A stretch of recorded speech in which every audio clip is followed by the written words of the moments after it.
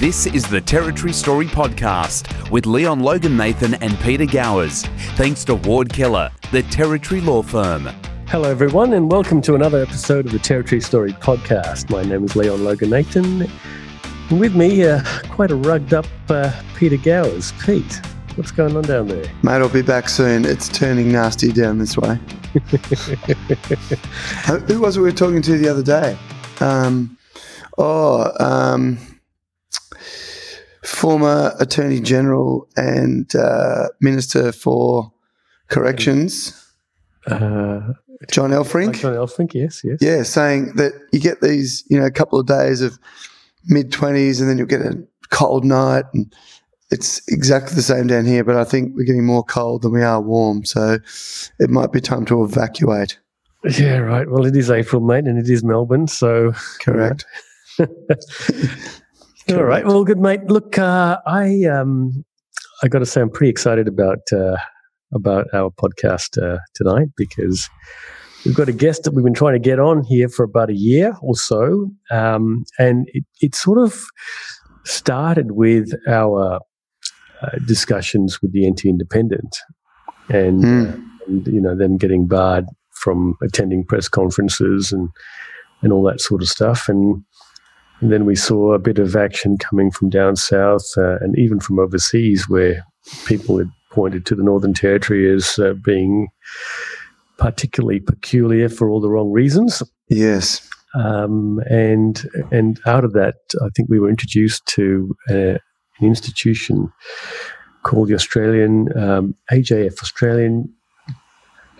The Alliance for Journalist Freedom. Alliance for Journalist Freedom. I beg your Thank God we got that voiceover guy working for us. Exactly.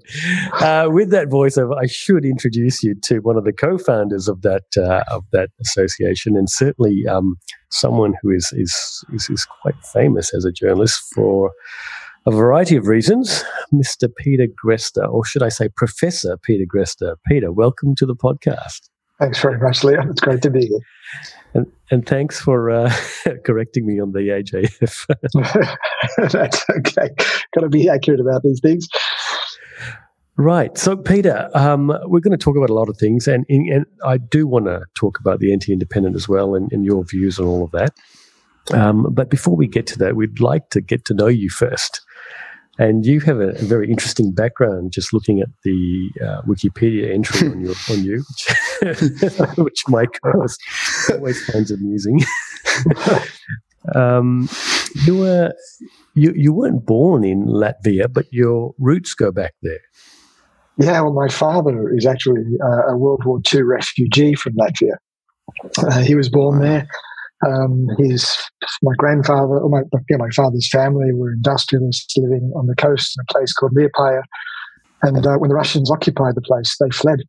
My grandfather was drafted into the German army, and family law has it that the last thing he told my grandmother before he disappeared off to the Western Front was that whatever happens to me in this whole business, you take this family and you get them as far away from the communists as you can. And my grandmother took him at his word and applied for visas to Australia, to New Zealand and Canada. And the Aussies came through. Unfortunately, my grandfather died in an Allied POW camp, but the rest of the family made it here safely. And that's how I came to find myself here in Australia. Wow. And so Latvia, for the uninitiated, including myself, was formerly a country before it was occupied by the Russians. Yeah. There's a whole weird history. In fact, for a long time, it's one of those countries that's been traded between empires in a lot of ways. It was part of the Greater German Empire for a while. The Germans occupied it. In fact, my surname Greste, we understand, or we found a little village in Germany called Greste. So we're kind of assuming or guessing. There's no evidence for it. We're guessing that a Baron von Greste or something at one point settled in Latvia, and we wound up there. As you said, the Russians occupied it. It became part of the Soviet Union, and it got its independence back when the Soviet Union broke up. And now it is, culturally, politically, and particularly now, of course, on the back of the Ukraine war, it tends to be quite aggressively independent of Russia, pro-European, pro-Western. Right. Well, this is really interesting, Peter, because I don't think we've ever had a guest from Latvia, have we, Pete? We have definitely not, and Latvia is one of those countries of mystery to me that I see from time to time, and you'll be surprised to know, Leon, but I did do some research prior to this, and I was thinking we must talk about Latvia because it's such a mysterious country. It's a great little country. It tends to punch above its weight. And it actually had a big part to play in my story, in fact, in Egypt as well. Oh, wow. Right. But you hold Latvian citizenship as well as Australian citizenship. Well, I do, and maybe it's a little premature to bring this up now, but in fact, I got my citizenship when I was in prison. I didn't know I was a Latvian national until I read about it in a newspaper article that someone smuggled into prison for me. The story about this was that when Latvia got its independence, they were busy hoovering up as many nationals as they could to try from the diaspora, and anybody who could demonstrate Latvian ancestry, whose parents were one or both parents were born in Latvia, could claim Latvian citizenship. And so I went into the embassy and registered the fact that my father was a Latvian national, but I never completed the paperwork. That was something I'd always planned to do later. And for a long time, I was living in countries that didn't have a Latvian embassy, so I didn't really follow it through. And when I was in Egypt, someone from the Latvian Foreign Ministry saw the story and thought, hang on a minute, Gresta, maybe that sounds like one of ours. And they sent a flunky away to check the records, and sure enough, because I'd filled this form in, it had a number on it, and because it had a number, they said, right, he's one of ours. Wow. And there was, you know how everybody complains that their passport photo looks like a prison mugshot? Well, mine really it was for good reason. Right. So tell us about Latvia in terms of its neighbours. Besides Russia, of course, is Estonia to the north, Lithuania to the south, and also Belarus. Do they all speak similar languages, or Well, the Estonians have a famously weird language that is sort of related to nothing, particularly nothing at all. But Latvia, Russia, Lithuania, they've all got fairly similar roots. And most Latvians speak Russian as well by dint of the period that they were part of the Soviet Union. Of course, Russian was the lingua franca. But the Latvians have also, as I said, got a very strong sense of their own identity. As you said, they sit between Russia and the Baltic Sea. And so in that respect, it's strategically really important because, in fact, the town that my father was born in, the town that my grandparents lived in, was a place called Liepāja right on the coast. And it's one of the few Baltic Sea ports that the Russians had access, or the Soviets had access to, that didn't freeze over in winter. So it was strategically really important. It became the home of the Soviet nuclear submarine fleet. And so it was one of the last places that the Russians let go when the Soviet Union finally collapsed. And even though Latvia has been a part of Russia, I think culturally, as I said, politically, it's always looked more to the west than it has to the east. It's seen the Russians as more as occupiers and dominators rather than as a part of their own cultural origins. And you know, they tend to be very well organized. Latvians, there's a standing Latvian joke that if you get 3 Latvians together, you'll end up with 6 committees. They tend to organize well, and they tend to, as I said, to punch above their weight. They tend to be fairly significant players in the European Union. They've been very heavily involved in NATO. In fact, the lady who spotted my name and activated the Latvian government is now one of the second most senior officials within NATO. So, they, as I said, they play a fairly big role in a whole bunch of European affairs. They've obviously got some pull when it comes to Wikipedia as well, Peter, because I take it you've lived in Australia most of your life. Well, obviously with Australian citizenship most of your life, but you're referred to as a Latvian Australian on Wikipedia. Yeah, well, I'm very proud of it. I'm very proud of that history. And, you know, even though, as you say, Pete, the fact that I was born in Australia and really didn't have a great deal of connections to Latvia directly, apart from what was absorbed through my father's cultural background, which was never really explicitly Latvian. I mean, there were a few Latvian things that we inherited, but when I first went to Latvia, as you know, when I was in my 40s, I didn't realize how much of the culture had seeped into my own cultural DNA. There was I felt far more comfortable there than I ever really expected. I was quite surprised to see how much of it entered my own bloodstream. That's very interesting.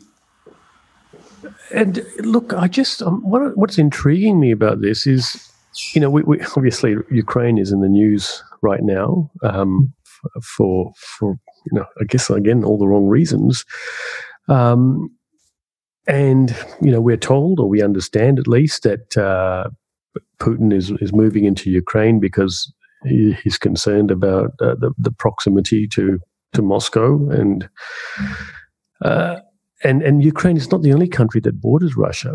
I'm just looking at the geography of Latvia, and Latvia is probably closer, or at least the eastern part of Latvia is probably closer to Moscow than the Ukraine is. Yeah, it is, and the Latvians are particularly concerned for much the same reasons that the Ukrainians have been occupied, and that's because the Latvians have a very significant Russian-speaking minority. Again, just by dint of natural migration, the Russians or the Soviets also moved quite a few Russians into Latvia. And so there is a large minority there. The Russians take the view, I remember when I was in Yugoslavia years ago, the Serbs used to say that Serbia is anywhere that a Serb is. And the Russians seem to see something similar with the Russians. And so there's a worry that Moscow will come to regard the eastern parts of Latvia as natural parts of its own territory, because there is, as I said, a large Russian-speaking minority, and decide that it needs to, in the interest of protecting those poor Russians, it needs to move its tanks over the border. I think that probability is a lot less now, given that the Russians have taken quite a bloody nose in Ukraine, and they probably don't have that many tanks left. That's right. to move into the Baltic states. But that's clearly something that's really animated a lot of the Latvians, and it's one of the reasons why the Latvians have been very aggressive in encouraging NATO to take a forceful stance against Russia in Ukraine, and it's also why the Latvians have been busy moving in a lot of other NATO troops onto its territory, to make sure that those defences are solid. Right. And you mentioned NATO a few times. So, again, I'm going to show my ignorance here, but Latvia is a member of NATO? Yeah, absolutely. In fact, one of the arguments, and I'm not sure I buy this particular argument, one of the arguments that people have made about why Russia chose to move into Ukraine now was because it felt threatened by NATO's expansion into those Baltic states. It felt that NATO was moving into what Russia considers to be its own sphere of influence, the near abroad, as they like to call it. And there were mutterings, there was talk about Ukraine also joining NATO, and therefore Russia felt that it needed to move preemptively to make sure that Ukraine didn't join NATO in the way that those three Baltic states that you mentioned, Estonia, Latvia, and Lithuania, have done. As I said, I don't really buy that argument. I think it's a bit spurious, but it is, it's clear the Russians haven't been happy about NATO's expansion into those Baltic states. I mean, look, I've read a bit of history about Russia and World War II in particular. I'm having trouble understanding why there's so much insecurity in Russia about NATO's expansion, because, I mean, NATO can't expand any further than the countries that have already peeled off. Well, yeah, but if Russia we saw something similar with the Cuban Missile Crisis in a way, where Russia was moving its weapon systems into territory that it said was part of its own sphere of influence, communist Cuba, and that the Americans shouldn't have any issue with that. Never mind that the nukes were on the US's doorstep, but that analogy is I think a fair one. They might feel a little bit threatened by the fact that NATO is there. I think, as I said, I don't necessarily buy it because NATO is defensive anyway. NATO wasn't moving nuclear weapons into those territories, and NATO really wasn't aggressively pushing. It was simply allowing other countries who wanted to be a part of it to join. And the other argument that you've got to consider, I think it's a powerful one, is that if NATO hadn't moved in to the Baltic states, would that change any of the current dynamics? And I don't think the answer. I think the answer is that it probably would not. Yeah. Okay. So that's where your roots are, Peter. But your grandmother took your grandfather's advice and got your parent or your father. My father and his brother and sister, so the family of Right. three kids. Okay. And what year was that roughly? So that would have been around 1952. So they spent after the war. They spent a few years kicking around the refugee camps in Germany, Right. waiting for things to settle and for visa applications to be processed. So 1952 is still a long time. We're talking about 7 years after the war finished officially. And talking to some of my Greek friends here in Darwin, and you probably do know that Darwin's got a fairly large Greek population. A lot of them trace back to the island of Kalmnos. The stories that they tell me is that there was just no food after World War II, and that's why they got out. Yeah. Look, my family felt a little bit too close to the communists to ever feel comfortable in Germany, even though they were in West Germany. And there are a couple of famous family stories about how they made a fairly narrow escape from the Russian soldiers the Soviet troops as they were rounding up people to move back into the Soviet Union. But, I think that the family really felt, and that legacy of being in refugee camps too has always stuck with my father. He's incredibly thrifty and never, ever, ever throws anything away. He eats every scrap of food on his table, on his plate. Nothing ever gets thrown out in my father's family. And, that is because of that period of really harsh austerity that they lived through in the post-war years. And isn't it funny? Because it doesn't just apply to Europe. It also applies to Asia, because I can say exactly the same thing about my late grandparents. Everything was kept. You were fed like as if it was your last meal. And you were expected to eat everything on your plate. Yes. It's funny. It's not just limited to Europe, No, I think that experience of hardship and deprivation really does change the way that you see and understand the world and physical things and things that you need for survival and food in particular. Yeah. So they moved to Sydney. Is that where they started?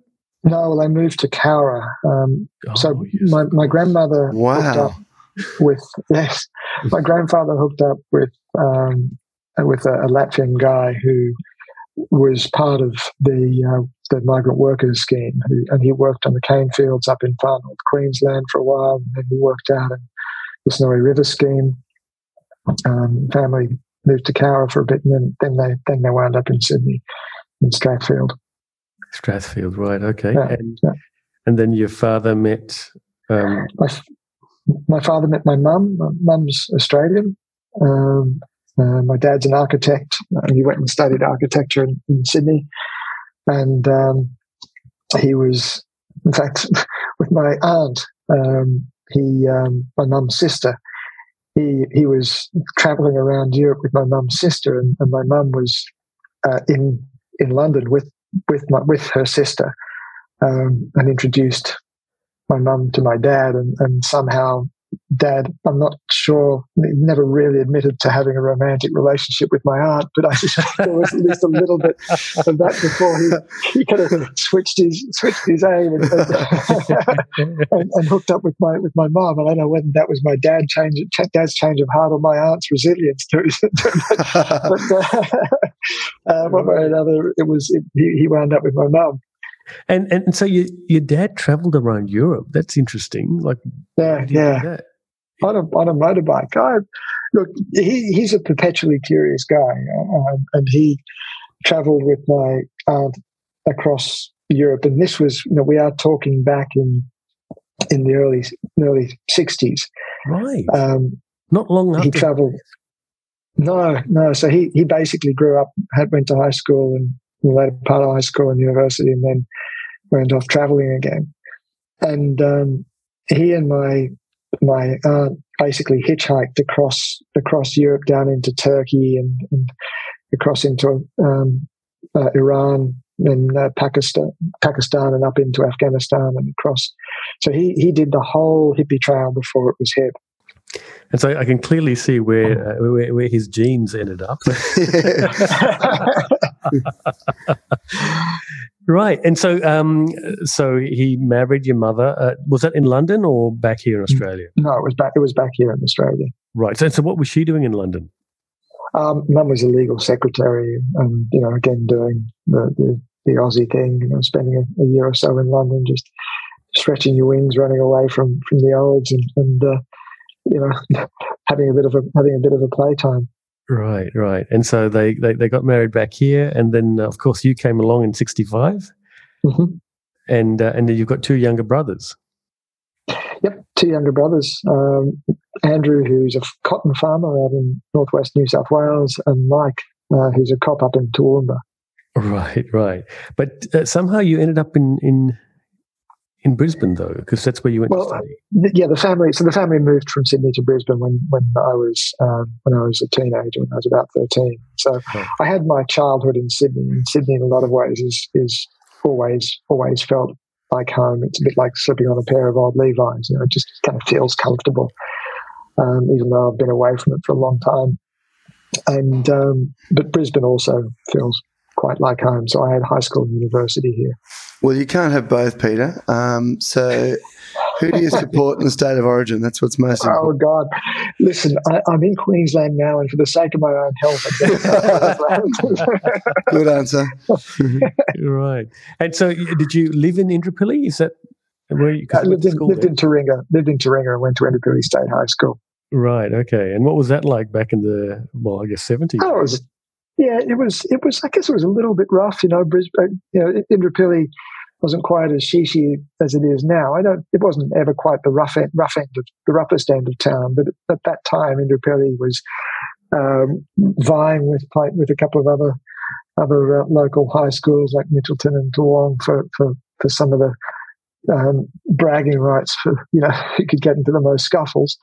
But it was a great school. I enjoyed it there. It was good old fashioned state high school. And what were your favourite subjects at school? I suppose English was something that I always had a thing for. I was, I liked history and geography. I was I was patently not ever destined for science, maths and chemistry, physics were never ever going to be my thing. But I was never really quite sure what I was going to do with it all when I was in high school. Right, but you must have had some leadership qualities because you ended up being the school captain. Yeah, that's a funny thing. I wanted to be school captain. I guess it was one of those things that I sort of set my mind to. I'm not sure why I did, except that it felt like a cool thing to do. Maybe it's a bit nerdy to say that, but yeah. Right, and do you still remember the female school captain? Yeah, Christina Page. Yeah. What is she up to these days? I'm always interested in these sort of little segues. Look, it's funny. Just the other night, I bumped into. I was giving a talk at the Brisbane Writers' Festival, and a couple of women came up to me afterwards, and they looked vaguely familiar, but I just couldn't place them until they introduced me as a couple of old school friends from Indooroopilly. And we spent a good old time nattering and playing the who do you remember game. And we spoke about Christina, and none of us were quite sure where she's ended up. Right. Okay. I wish I had a good story to tell you on that one, Leon. Right. So you finished year 12 and then went off to do journalism at QUT. Is that right? Yeah, kind of. So I finished year 12 and I still had no idea what the hell I wanted to do. I remember sitting down. I knew I needed to study. I wasn't really ready to enter the workforce, but I had no clue, honestly, not a single idea about what I wanted to do. And I remember sitting down midnight before the QTAC form was due. The QTAC is the Queensland Tertiary Admission Centre, and they had this big fat book with all of the courses that you could do in the state. And midnight before the thing was due, I remember staring at this form thinking, if I don't know what on earth I do want to put down here, let me narrow the field a bit and get rid of everything that I don't want to do. And so I started crossing stuff off, accounting, architecture, no way. That was my dad's thing, and law, no, and medicine, no way I had the capacity for that. And I just kept crossing and crossing and crossing. And in the end, I realized that the only thing that didn't actively turn me off was journalism. And so I figured, well, I suppose that's it then. I went away for a year as an exchange student in South Africa. And while I was there, South Africa, of all places, particularly around then, was going through a really tough period. Apartheid was still in full swing, but there was a lot of political turmoil in the country. And I remember then really getting a sense of what journalism could do and believing that it had, by telling stories that you could actually influence and change people and have a role to play in world events. And if not have a role, then you could at least have a front row seat to history unfolding. And so by the time I finished in South Africa, I really recognized that actually I'd made the right decision with my career, with my so you took a courses. gap year and you went to South Africa? To South Africa, yes. Yeah. Oh, that's really, really interesting. So you finished year 12, and so did you go to school there, or what did you do? Yeah, so I finished year 12. I was accepted into QUT, or QIT as it was then, as an institute rather than university. And I deferred for a year and got an exchange, became an exchange student. And how did you get that exchange student? It was through Rotary. It felt a little bit weird spending another year in high school, but honestly, I didn't have to do a jot of work. It wasn't about the schoolwork at all. It was just about I could actually go along and have a really good time and sit in English, sit in classes and do whatever I wanted, and not. I didn't really give a damn about results. It was just about living and exploring and thinking about the place and meeting people and seeing how things unfolded. And which part of South Africa was that? It was in a little country town called Witrifuur, a real Afrikaans community in what was then the Eastern Transvaal. And it was a very conservative community. So it was the kind of hardcore of a pretty hardcore place. Can I ask a question about that? Because I've recently had some dealings with South Africans in Darwin.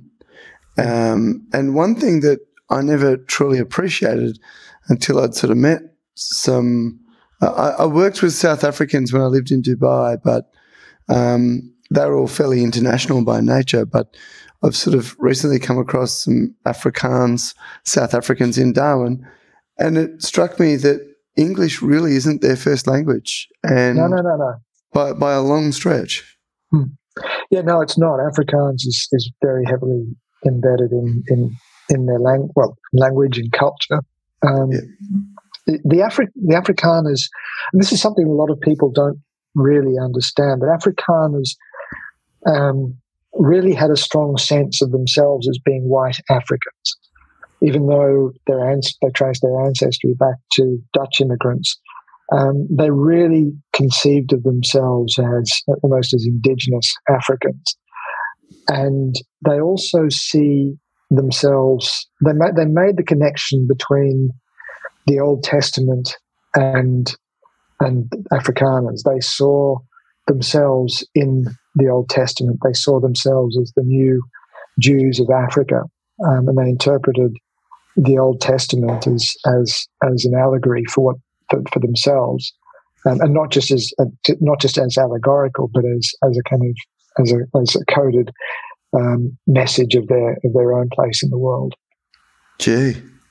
The Covenant, which is James A. Michener's famous book, really accurately describes the way that a lot of Afrikaners saw themselves. And so they really identified with Jews in a lot of ways, but not just in terms of people being, the chosen people being given a promised land, but also as a community who'd been isolated and persecuted and misunderstood, and as a community that always had to pull together and fight for their place in the world.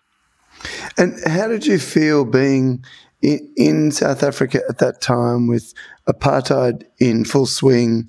So, I mean, unless I'm misunderstanding this, you would have been amongst white people the entire time.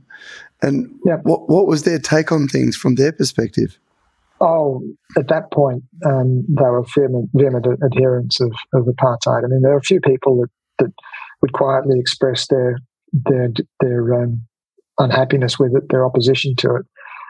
But you've got to remember that I was there as a guest. I was there without family, without friends, and so I didn't see my role as to take them on in a political argument. Sure. I was there very much to see and to observe and to try and understand the place. And in a way, I think that was probably quite good training for my future role as a journalist. But I'm not there to necessarily argue or advocate one side or the other, but just to try and observe and understand how it is that people wind up with the kind of ideologies, the kind of beliefs, the kind of attitudes that they have. Could you understand it when you left? I could understand it. Understanding it isn't the same as agreeing with it or sympathising with it, but I did understand where it came from. Yes. Mm. Mm. And do you still maintain contact with that family that you were with? Families, no. I've long since lost contact with them. The reason why I'm asking that is because I just finished an audiobook of Matthew McConaughey, and he spent his gap year in Australia, just north of Sydney, somewhere in the Hunter Valley. And the way he describes it, Peter, is a cross between the castle and the dish.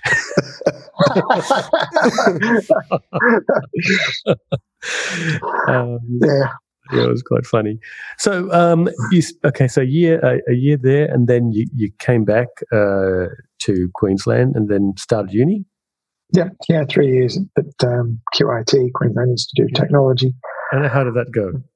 Yeah, it was fine. I mean, I enjoyed it. I was never,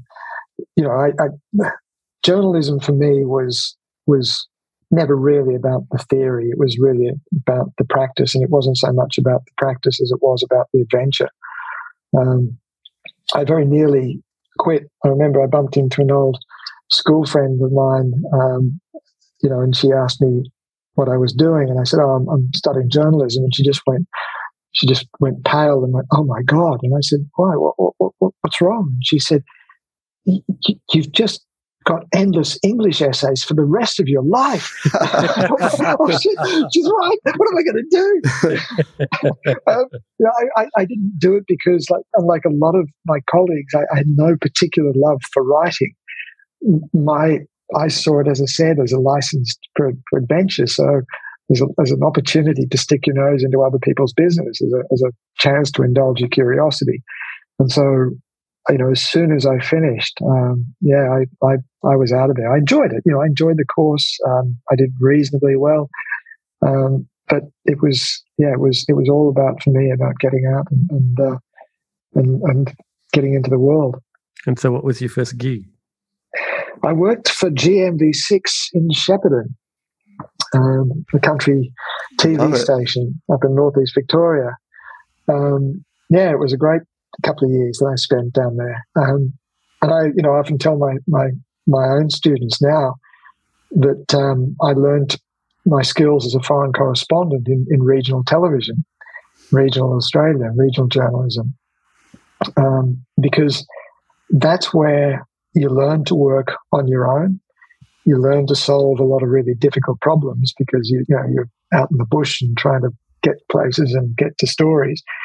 But you also learn about turning stories around quickly to really tight deadlines, and you learn about how to make otherwise pretty pedestrian stories interesting for members of your audience who might have no particular connection with the story that you're trying to tell. You learned how to make these things relevant to a wider audience.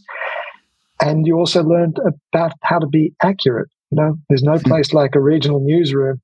No. If you screw up, then you know that the very next morning when you walk down the street, someone's going to tap you on the shoulder and say, mate, you mispronounced that guy's name. He's my cousin. Make sure you don't do it again. I think you're talking about my co-host here as well, because he was a regional radio announcer for a number of years. Yeah, you're just bringing chills to me then, Peter. I was remembering getting quite a few phone calls when I mispronounced the Greek soccer names or in Darwin. Yeah, that's exactly it. People respond very quickly and very directly, and you're going to have to face them when you walk into the pub the next day. Yeah, there's no escaping it. There's no anonymity out there. Everybody knows who you are, and they're very small towns, and people will call you out. I sort of like the immediate feedback of it though, because you were never left to hang out there for too long. You were soon told what you needed to change and what you needed to improve, and as you say, your audience were literally at your doorstep. Yeah, exactly. That's exactly right. So I loved it out there. I was there for a couple of years, and I was really enjoying it. And Leon, you might not recall this, but I'm pretty sure that's where Woody started his journalism career as well. Is that right? It was definitely in Shepparton. I just can't remember if it was at the newspaper or the television station. Right. So a few years there, and then where did you? How did you get to Darwin? Well, I was fishing around. I was looking to make a move after a couple of years, and this guy up in Darwin got wind of the fact that I was looking for a job, and he approached me and asked me if I'd consider moving up there. His name was Danny Sim, and he ran a company called Film North Productions, which had the news gathering contract for the 10 network from across the top end. And I thought, hell yeah, what a great idea, what a great place to go. It was an entry into the capital city newsrooms because I was producing stories for across the network. But it was also a chance to go up to the top end and have a great adventure. But Danny was an interesting character, a man with a past. I think we were never quite sure what that past was, and I don't want to speculate too much on the program. But he was one of Darwin's more colourful characters. He was, and I learnt a lot from Danny as well. He taught me to always honour my commitments as a journalist. If you promised a story by 6:00 on Thursday evening, then you damn well delivered that story by 6:00 on Thursday evening, come hell or high water. And if you promised that you would get certain interviews and certain pictures, then you made sure you delivered on that promise. It wasn't always a barrel of laughs. Sometimes we were under a lot of pressure to file, but we always did it. And I learned a lot from that kind of discipline. For many, many years, I remember saying silent thanks to Danny for teaching me how to be a set and forget journalist. You wanted the commissioning editors, whoever they were, whether it was in the BBC in London or Al Jazeera, wherever, to be able to know that if they commissioned a piece, they could basically forget about you, knowing that, being absolutely confident that you deliver on time and a product that they could put straight to air without any tinkering. I didn't even know that Darwin had Channel 10 up here. No, it didn't. That's the point. There was never any Channel 10 up in Darwin. That's what I'm saying. It would. Danny ran the news gathering contract for the rest of the network, so he basically was a freelance production company that agreed to supply news stories for the rest of the 10 network in the southern states. And so, we would always work to whatever stories those cities commissioned. So, can you remember any interesting ones that you did? Oh, there were always crocodile stories. I was going to say, have to be some croc stories in there. Yeah, there were croc stories. There was a little bit of territory politics. There were stories about mango season. I remember doing a stand-up, a piece to camera, well, hardly a stand-up, but a piece to camera, hanging upside down out of a mango tree. You're right. And so what year was this? Because I'm just trying to narrow it into what might have happened during those years. So we're talking about the sort of 1980, 85, 86, 87, I think. Oh, okay. Yeah. Good times to be in Darwin too, those years. Yeah, they were quite amazing times. We went right across to Broome and the Kimberley region as well, and down to Alice. I remember there was a really crazy story about this massive event. Ayers Rock is supposed to be this kind of hub for a lot of ley lines that run around the globe, and a very large group of hippies were due to New Ages were due to arrive at Ayers Rock and encircle the rock, holding hands, and then hum together and hope that the harmonics would enter the vibrations would enter these ley lines and circle the world and heal the world.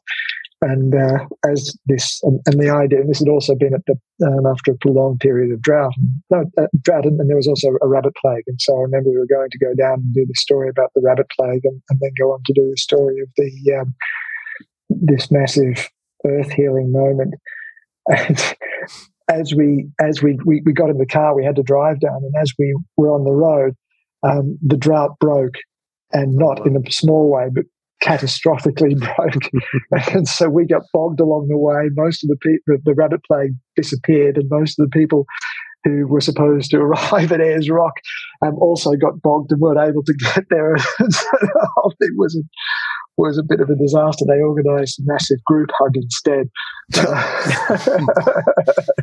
They'll do anything, those hippies, won't they? It sounds almost like it was a Burning Man event. Yeah, it wasn't far off it. It really wasn't. Sounds like the gods were sending them a message. Yes.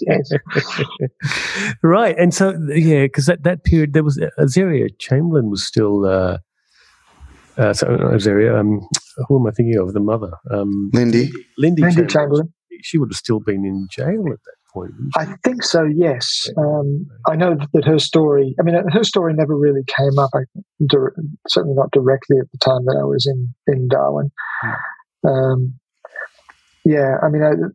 As I said, most of the stories were the weird and wonderful, rather than the kind of serious and tragic. It was back in those days, it was classic territory fare, really.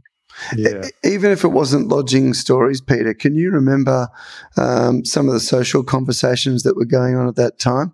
The reason I ask is that, with social media now, things can obviously get around very quickly, and there's a lot of topics of conversation that you see on, particular pages that are centered around the territory at the moment. And a lot of the time you'll hear from older Territorians who'll be saying, "Oh, this has been going on ever since I've been here." So is there anything that you can recall from that time? Gosh, you're really asking me to delve back into depths of my memory. I know you've had a bit go on since then. But Peter, I've also got to admit to you that I was young. I was on an adventure and probably spent far too much time in some of the territory's more notorious bars. Fair call. Which was also a pretty good, effective way of erasing a lot of memories. Yeah, gotcha. I remember the Cage Bar in Parat. Oh, yes. I remember going fishing for barramundi with my girlfriend at the time. We borrowed a tinny from a mate who was with the Parks and Wildlife Service and caught then what was probably, if we'd ever bothered, to be disciplined about it and have it properly recorded. It was probably a record barramundi for a female fishing. It was a lot of fun. It was a lot of adventure. I was probably not the most astute political journalist at the time, and I'm sorry. Some of the details of what was going around socially at the time, I really wouldn't want to dive into because just a bit too foggy for me. I appreciate your honesty. And where did you move around, or did you live in one particular spot in Darwin? No, it was mostly in one particular spot. Right. Was it Parap? Yeah. Parap, right. Yeah. Close to the cage. Where else would you be? Yeah, Parap is now quite gentrified, Peter. You'll find it quite difficult to get, almost as difficult to get into Parap as it would be to some suburbs in Sydney. With the way prices have gone, but right. That's always the way, isn't it? It is. So from Darwin, you left, and is that when you spread your wings and went overseas? No, I went to Adelaide. So again, after about a year and a half, I was feeling the need to develop and grow, and I knew that there was a space in Adelaide, and I went south for a couple of years. Worked out of the Adelaide newsroom, and in 1991, a couple of things happened. I read a book by a guy called Neil Davis, a guy called Tim Bowden. The book was by Tim Bowden, but it was a biography of Neil Davis. It was called One Crowded Hour, an extraordinary book. The title comes from a poem that Davis would write in the flyleaf of every one of his notebooks. It goes, sound the clarion, fill the fife. Throughout the sensuous world proclaim, one crowded hour of glorious life is worth an age without a name. And it still sends shivers down my spine every time I recite those lines. Davis was an extraordinary journalist who worked across Vietnam. He was incredibly brave. He was in Vietnam. He worked in Cambodia, across Southeast Asia during some of the most brutal periods of that region's history. And he ended up dying in a fairly inconsequential attempted coup in Bangkok. But his story wasn't so much one. I mean, obviously, the idea of Davis's adventure really caught my imagination, but also his incredible professionalism and his dedication to the people he was covering. He was really immersed in the place, in the culture, the language of the people that he was covering, and I was really quite inspired by it. And so that was kicking around in the back of my mind. I was starting to have fantasies of being a foreign correspondent, but of course, I was a young bloke in Adelaide. I was never really going to have a chance of getting into one of the major overseas bureaus. And around 1991, you might recall, there was a recession. And it was the kind of place where it was very difficult for me to get another job. Most newsrooms were shedding staff, and the 10 network went into receivership. Now I still had my job, but to save money, the network closed down their London bureau. And I thought, look, this is ridiculous. You can't have one of the main Australian networks without a London correspondent. So I marched into my boss's office and said, look, if I quit and take myself to London, no cost to the network, will you use me as a stringer? And he said, sure, why not? No skin off my nose, no cost to us. And so that's what I did. I resigned from my job. I bought a one-way ticket to London. I never really expected to be there much longer than about a year. But in the end, I was away for about 26, 27 years. What does a stringer mean? What does that mean? So a stringer is someone who is you're not an employee, but you have a working relationship where they regard you as their correspondent, their first person to go to if they need a story, and you constantly contact them for story ideas. It's a freelance relationship. Sometimes it comes with a retainer. In my case, with the 10 network, there was no retainer. It was just that they agreed to take my story ideas and pay me for them if they liked them. In the end, I didn't do that much for them. I covered the 1992 elections, and I did a few funky stories for them, but it was the gateway that I needed to get myself to London and to get myself into the journalism community in London and to learn a little bit about some of the other freelance opportunities that were going on there. So is this like Fleet Street? No. I was always. I mean, I would have moved into Fleet Street if I could, but because I was a broadcaster, I had more connections with some of the broadcast agencies. I started doing some just pretty boring routine shift work, processing a lot of other material with Viz News, which later became Reuters TV, processing television agency material. And I worked for a couple of those news organisations, WTN, which was Worldwide TV News, and later became APTN.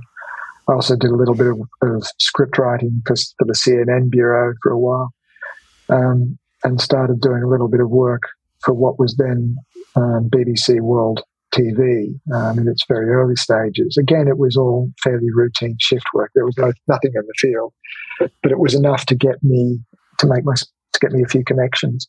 And I took myself off to Yugoslavia in 1992 to cover the war, which turned out to be quite an adventure. Yeah, I mean, did you put yourself right in the middle of harm's way there? Well, kind of. It was all a bit of an accident, really. It started, as all good stories should, with a girl in a pub in London. That's pretty much right. There was this spectacular-looking flame-haired Irish girl who I saw literally dancing on the bar, this pub in London, who I immediately was smitten by. In my very drunken state, I went over to her and started chatting her up, and it turned out that she was this Irish girl who was quite a passionate Catholic, who, apart from having a fetish for dancing on pub tables, also was about to head off on a Catholic pilgrimage to a place called Medjugorje in the Croat-controlled area of Bosnia. And I found this fascinating. It seemed absolutely insane. This town right in the middle of a country at war that was still taking these Catholic pilgrims to go off and find God. And I got her phone number. She said, I said, well, it was a fascinating story. And she said, well, why don't you come? I laughed it off, but I told the story about this girl who'd invited me on this trip to Medjugorje to two friends of mine, one who worked for The Australian and the other who worked for ABC. And within a couple of days, I got messages from the foreign editors of both saying, for God's sake, if you're at all thinking of going to Yugoslavia, let us know because we're in the market for stories. I thought, well, then it's a no-brainer, isn't it? I've got the clients, I've got the story, and there's the girls. Yeah, it's a win-win-win. yeah, everybody wins. And so, I went. I didn't get anywhere with the girl. It was never really going to happen if she was on a Catholic pilgrimage. But I did get the story. But I did get a fascinating story about it. And I started to make some networks. And while I was in the country, I started to meet some other journalists and found my way into Sarajevo when I was doing a profile of one of the senior Australian military officers who was working for the UN military observers at the time. He was the commanding officer of what they call the UNMOs, the UN military observers. And he was the right kind of perfect character for a profile piece. And the only chance that he had to give me an interview was in Sarajevo. And so I flew into Sarajevo and did the interview, and he then buggered off before I could leave. And as soon as he left, the Serbs opened up a big offensive on the airport, and I got stuck in Sarajevo for a few weeks. Wow! And I ended up spending time going out with a lot of journalists who I came to know very well over the years. And that was my first war, my first experience of combat and conflict. And what was that like? Oh, pretty harrowing. I didn't really have the foggiest of what I was getting myself into. Yeah. But, it was literally a baptism of fire. I stayed, as everybody did then, at the Holiday Inn, which was right on the front line. And there were two sides. You could buy an expensive room, or if you're someone like myself, you could buy a cheap room. But the cheap room was on the side of the building that was facing the Serb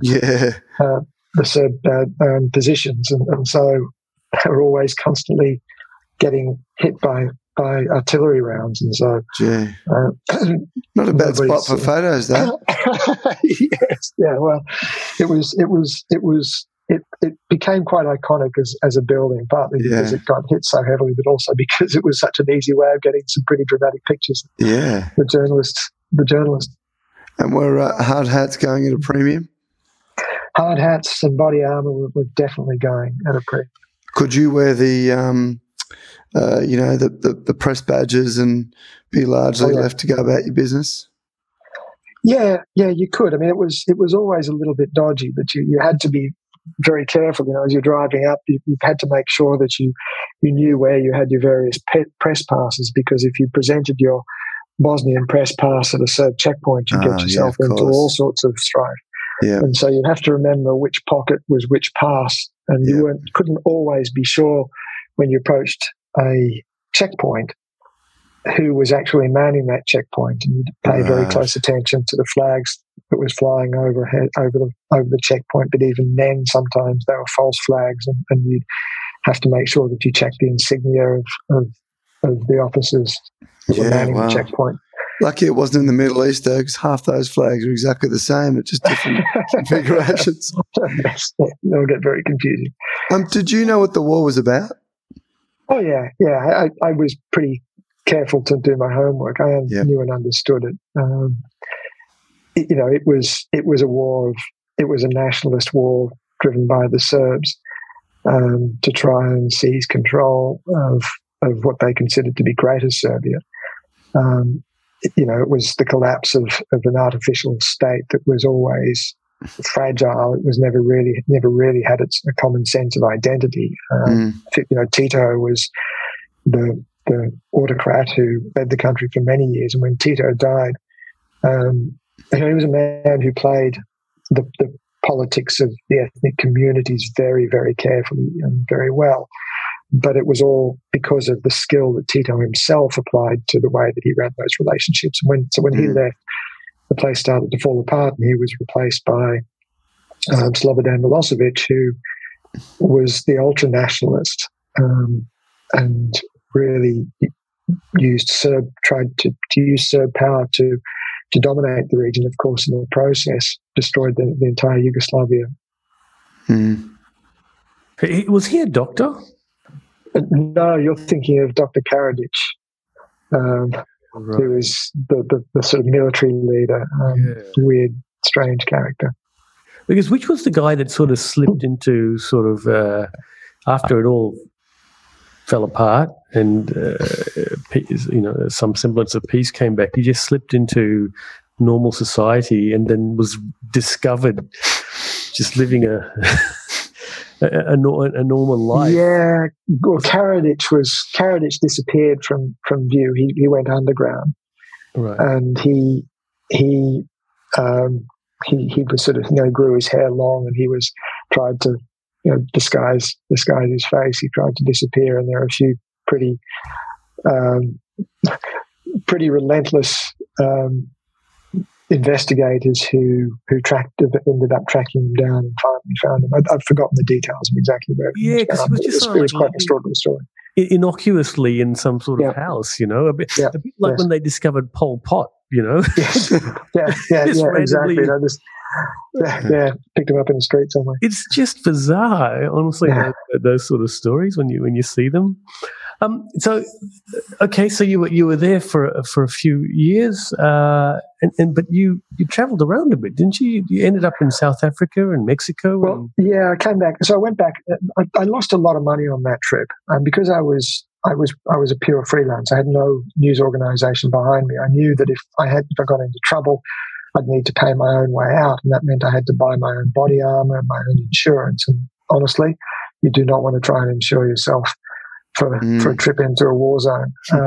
I found some crazy insurance brokers at Lloyd's of London who were willing to do it, but it cost me not literally an arm and a leg. I'm still got all my limbs, but it cost me an awful lot of money.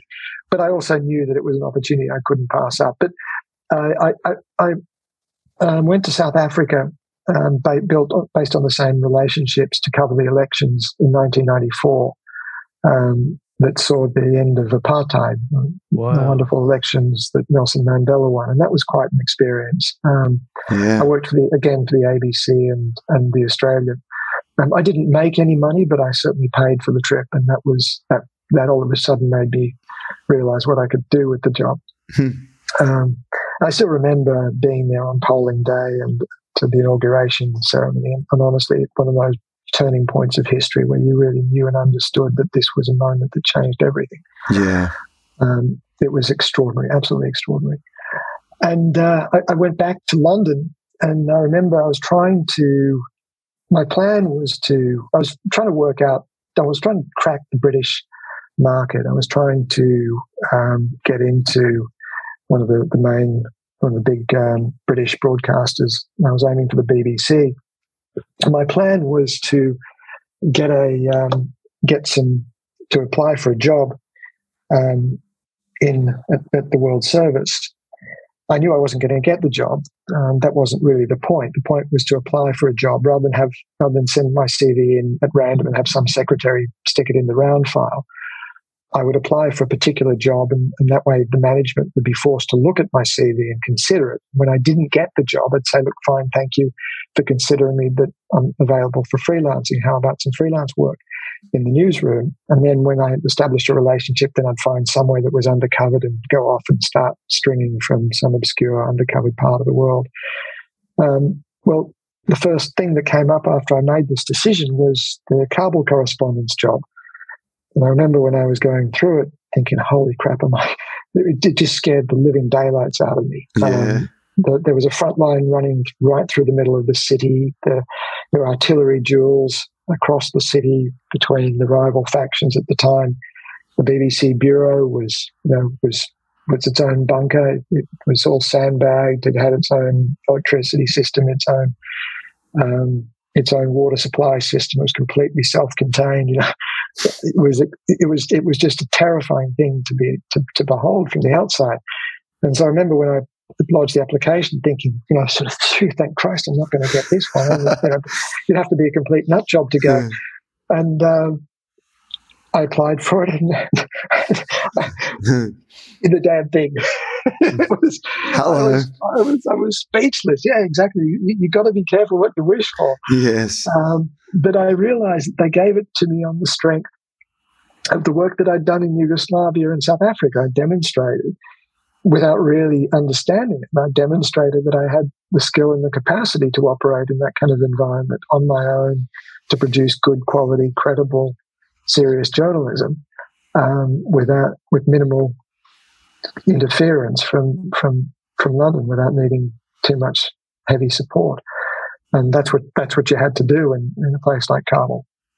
So yeah, I went off to Afghanistan, 1995, which was the time when the Taliban first emerged. Right. So this is before 9/11 even. Yeah. In fact, that whole 9/11 became a real pivot point for me. And we can talk about that shortly if you like, but it was a really important moment when I understood that. Well, let's backtrack. I mean, this was at a time when the Islamists, when we weren't at war with Islam. Mm-hmm. It was a time when, as a journalist, as a white Western Christian or certainly non-Islamic journalist, was able to cross the front lines. In fact, I genuinely felt that it was in my own interests in terms of safety. It was a matter of my own personal security to cross the front lines. Because I felt that it was important, as a clean-shaven white guy in a country full of brown hairy-ass blokes, I stuck out like a sore thumb. And sooner or later, someone on the other side of any given front line was bound to see me in their rifle sights.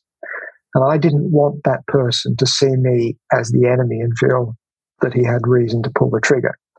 And so whenever the front line stabilised, we would put a huge BBC flag on the back of our Land Rover. It was a very distinctive Land Rover. And I would drive across, we would drive across the front lines, and I'd meet the commanders on the other side. And we'd sit down and have tea, and I'd hear their stories, and if they had anything worthwhile saying, then I'd cover the stories. And it was a way for me of making it very clear to all of the warring parties that I was not a participant in this war, that I was merely an observer. And make no mistake, the BBC was massively important in that conflict in Afghanistan. It always has been, but back then in particular, because it was the only medium that really counted. And in Afghanistan at the time, there were only 3 full-time foreign correspondents who were based there. There was myself, and I had the BBC and Reuters string and a whole bunch of others. I worked for The Guardian, I worked for The Australian, I worked for ABC Radio Australia, I worked for CBC in Canada, for Deutsche Welle in Germany, all of these strings. There was another guy, Tim Johnston, who had a similar range of strings for the Associated Press. He had Newsweek, he had the Times of London, a whole bunch of others, The Economist. And then there was another guy, a third guy, Terence White, who worked for Agence France Presse, the French news agency. And so the world's understanding really hinged on the work that the 3 of us did from Afghanistan. But also inside Afghanistan, radio was the only medium that counted. And there were, apart from the few propaganda outlets that the local warlords ran, the only other radio stations that covered the country were Voice of America and the BBC. And the language services, the Farsi and Pashto language services, would translate my dispatches and broadcast them back into Afghanistan. And so, as the only correspondent there, the work that I was doing was absolutely vital to the country's understanding of itself as well. It was a huge responsibility, and thinking back now, I don't think I really fully understood what an important job it was. Certainly not before I went, and as my time there went on, I really did come to understand what a huge responsibility it was. But it was also the time when I probably learnt more about my professional skills and the importance of my professional integrity than just about anywhere else that I've ever worked. So, Peter, this would have been sometime after the end of the war with Russia, where the vacuum was left, the Taliban kind of moved in. What state was the country in at this point? A complete mess, a complete basket case. So you're right. What happened was that the Russians left in 1989, and they installed a puppet regime that survived until 1992.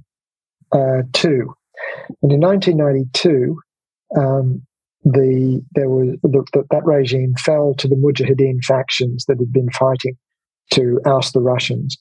But these factions were very, very deeply divided. And so when the Russian-backed government collapsed, and Najibullah, the president of the government, took refuge in the UN compound there, the factions, the warlords, started fighting amongst themselves. And what you had was, if you excuse the expression, a complete shit fight between these rival militias over the capital, Kabul, but also all around the country. And there was more than a dozen different factions that were often formed in loose coalitions, loose alliances, and they were always shifting and moving around. And it was incredibly complex mess, but it was also the living definition of anarchy. Now, the Taliban formed in 1994, and they were still a very small, obscure group. People were vaguely aware of them, but they were never really particularly influential at the time. But they formed as a reaction to the violence and anarchy that the warlords had brought on the country. There was no government to control the place. It was literally the rule of the gun. And the Taliban, who had come from really deeply traumatized communities, the refugee communities in Pakistan, felt that they had to regain control and establish some kind of law and order. And they said, in the absence of any kind of government, in the absence of any legitimate judicial system, all we have is the Quran and Sharia law. And so we have to use that as a way of reestablishing authority. We've got no time, no real excuse, no real opportunity for the niceties of Western jurisprudence.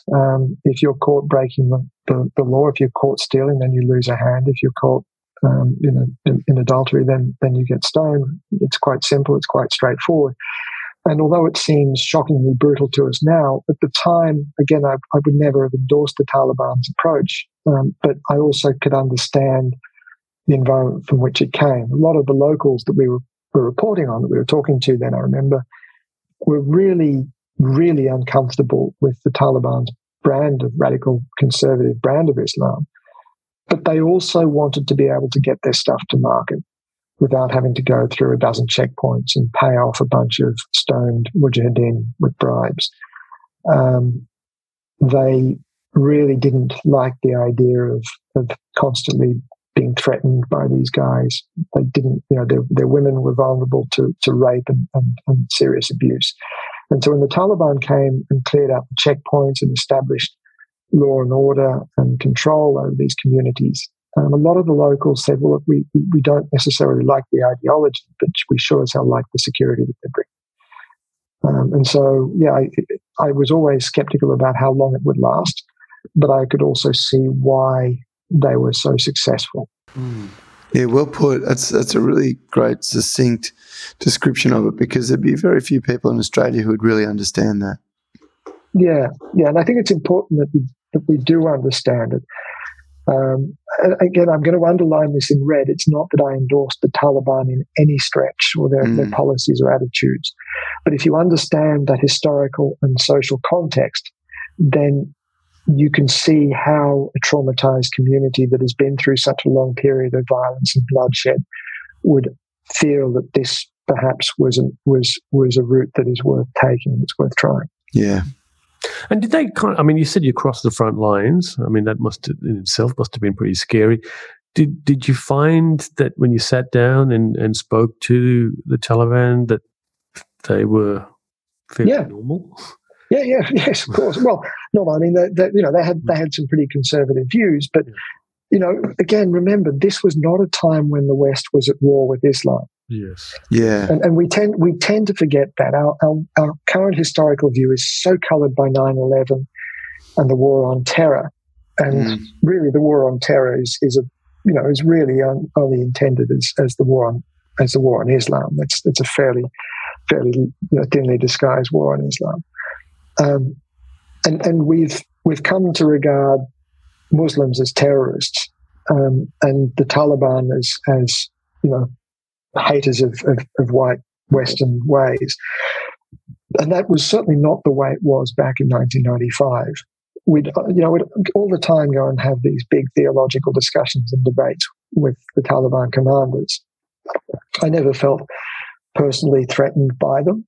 I didn't necessarily agree with their ideology. They didn't like my theology or my ideology, but they accepted and understood that that's who I was. And we had a kind of degree of mutual respect. I remember one of the big commanders, a guy called Mullah Rabbani, this huge, big, sort of Pashtun guy with big, hands the size of tomahawk steaks, would sort of grip my hand and say, Mr. Peter, why you not come to Islam? And I said, Mullah Rabbani, when Allah considers me worthy, I'm sure he'll show me a sign. And there was always a big laughter, slap on the back, and then we'd sit down and get on with business. It was after 9/11 and the Western invasion. Where were you? When 9/11 happened? Mm-hmm. I was in Lima in Peru. I was covering a conference of the Organization of American States. In fact, a conference that the then the American Secretary of State, Colin Powell, was at. And I remember the shock. I remember watching 9/11 unfold. And I realized at that moment that Afghanistan was really going to be the center of an awful lot of world history for a period. Were you kicking yourself that you weren't in one of the countries that you'd previously been in prior to that? Well, I went back to Afghanistan pretty quickly. The BBC mobilized one of its famous war efforts and poured extraordinary amounts of people and staff into there. And because of my experience, my understanding, my knowledge of the place, of course, I was a part of that team. But here's the thing that and let me talk a little bit about why I think 9/11 changed so much, particularly for journalists. You see, in wars prior to 9/11 that were often over physical, tangible things. The war in Yugoslavia was about ethnicity and about territory. And these were things that you could physically touch, that you could put your finger on. Wars over land or even wars of faith, you can still define by a person's background or by land, by territory. And in those kinds of conflicts, journalists are observers. You're not participants. But what 9/11 was, George W. Bush declared this to be a war on terrorism.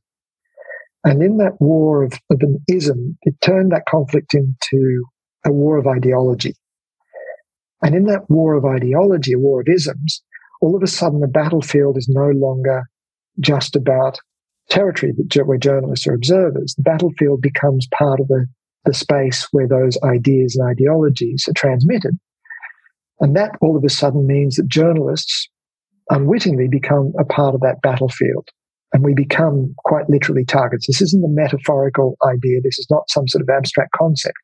Journalists were literally being targeted because of the journalism that they were doing. If journalists, as Al Jazeera did back then, did what they were supposed to do, what I was doing back in 1995 and crossing the front lines to try and understand what was motivating the other side, then you became guilty of advocating terrorist ideology. Al Jazeera got an interview at the time with the one person that I'd wager any journalist would have given their right arm for, and that was with Osama bin Laden.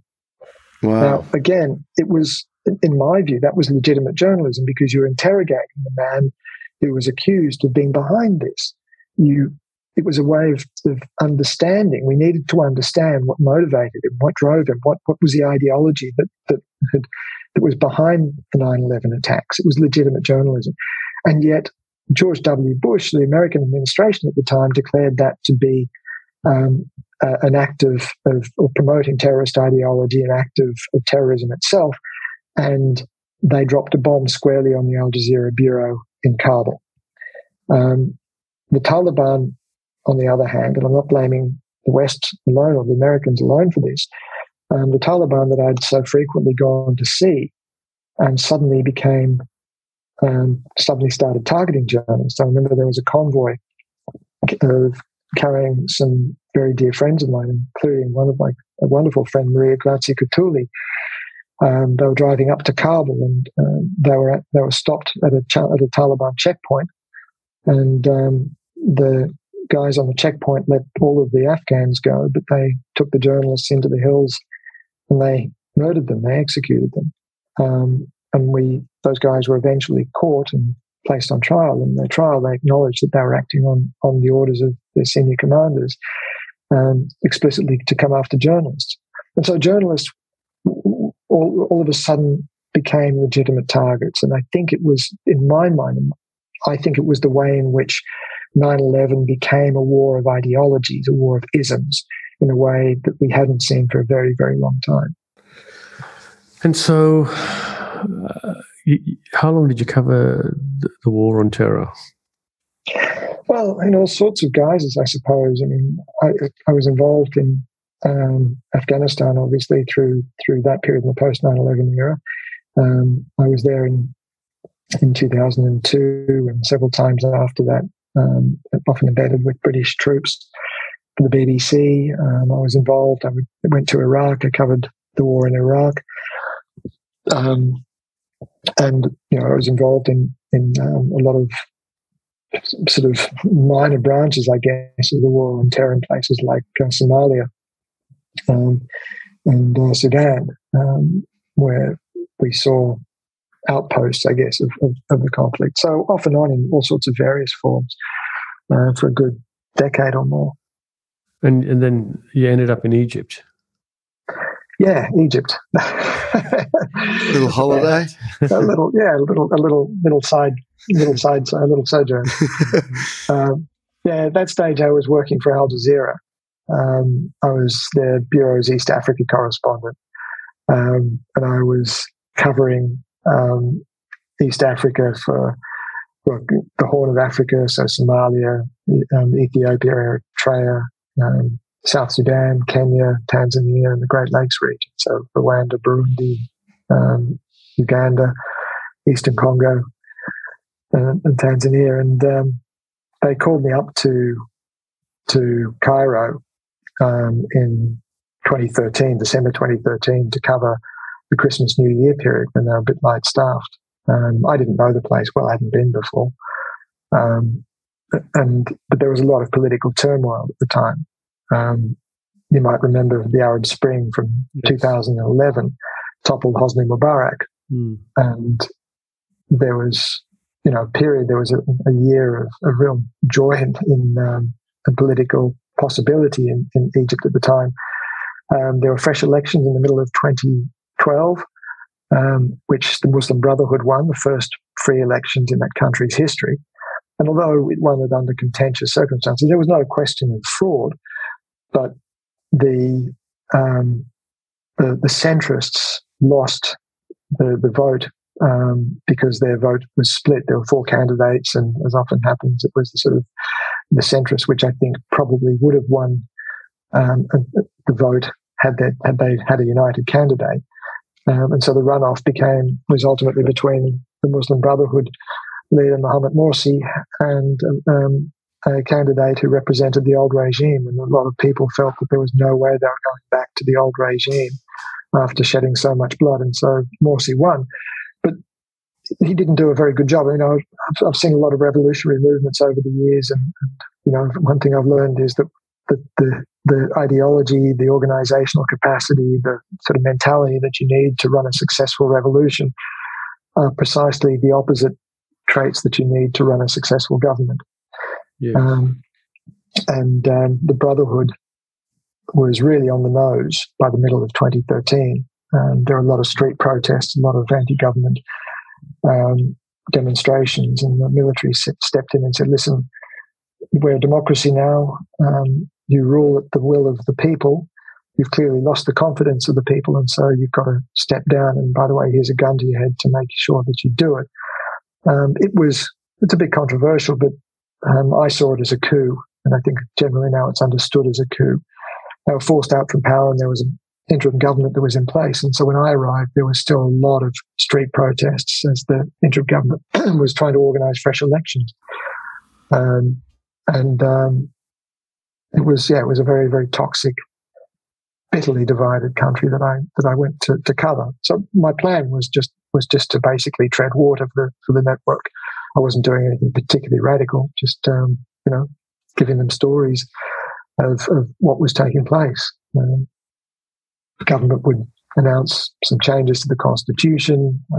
I'd go and interview the opposition, which of course at the time, the party that was last in power was the Muslim Brotherhood, and find an analyst to make sense of it all. It was vanilla journalism.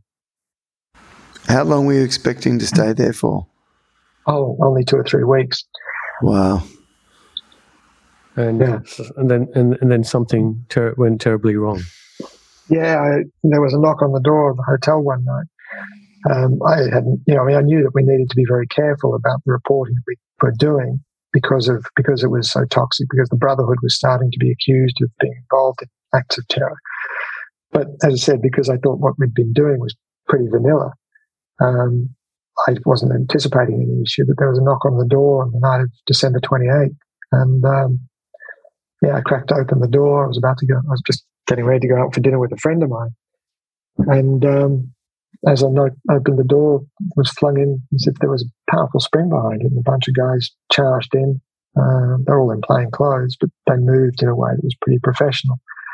they ransacked the room. They gathered up all my gear and marched me off and threw me into the police cells with one of my colleagues. Told me I was under arrest. Did they tell you what for at that time? No, there was an arrest warrant, but they said, but it was in Arabic. And they said, well, can you read Arabic? I said, no. And they said, well, tough. And any access to legal professionals or consular help or anything like that? I had some consular help pretty quickly, in fact. Being journalists, we're pretty good at getting word out.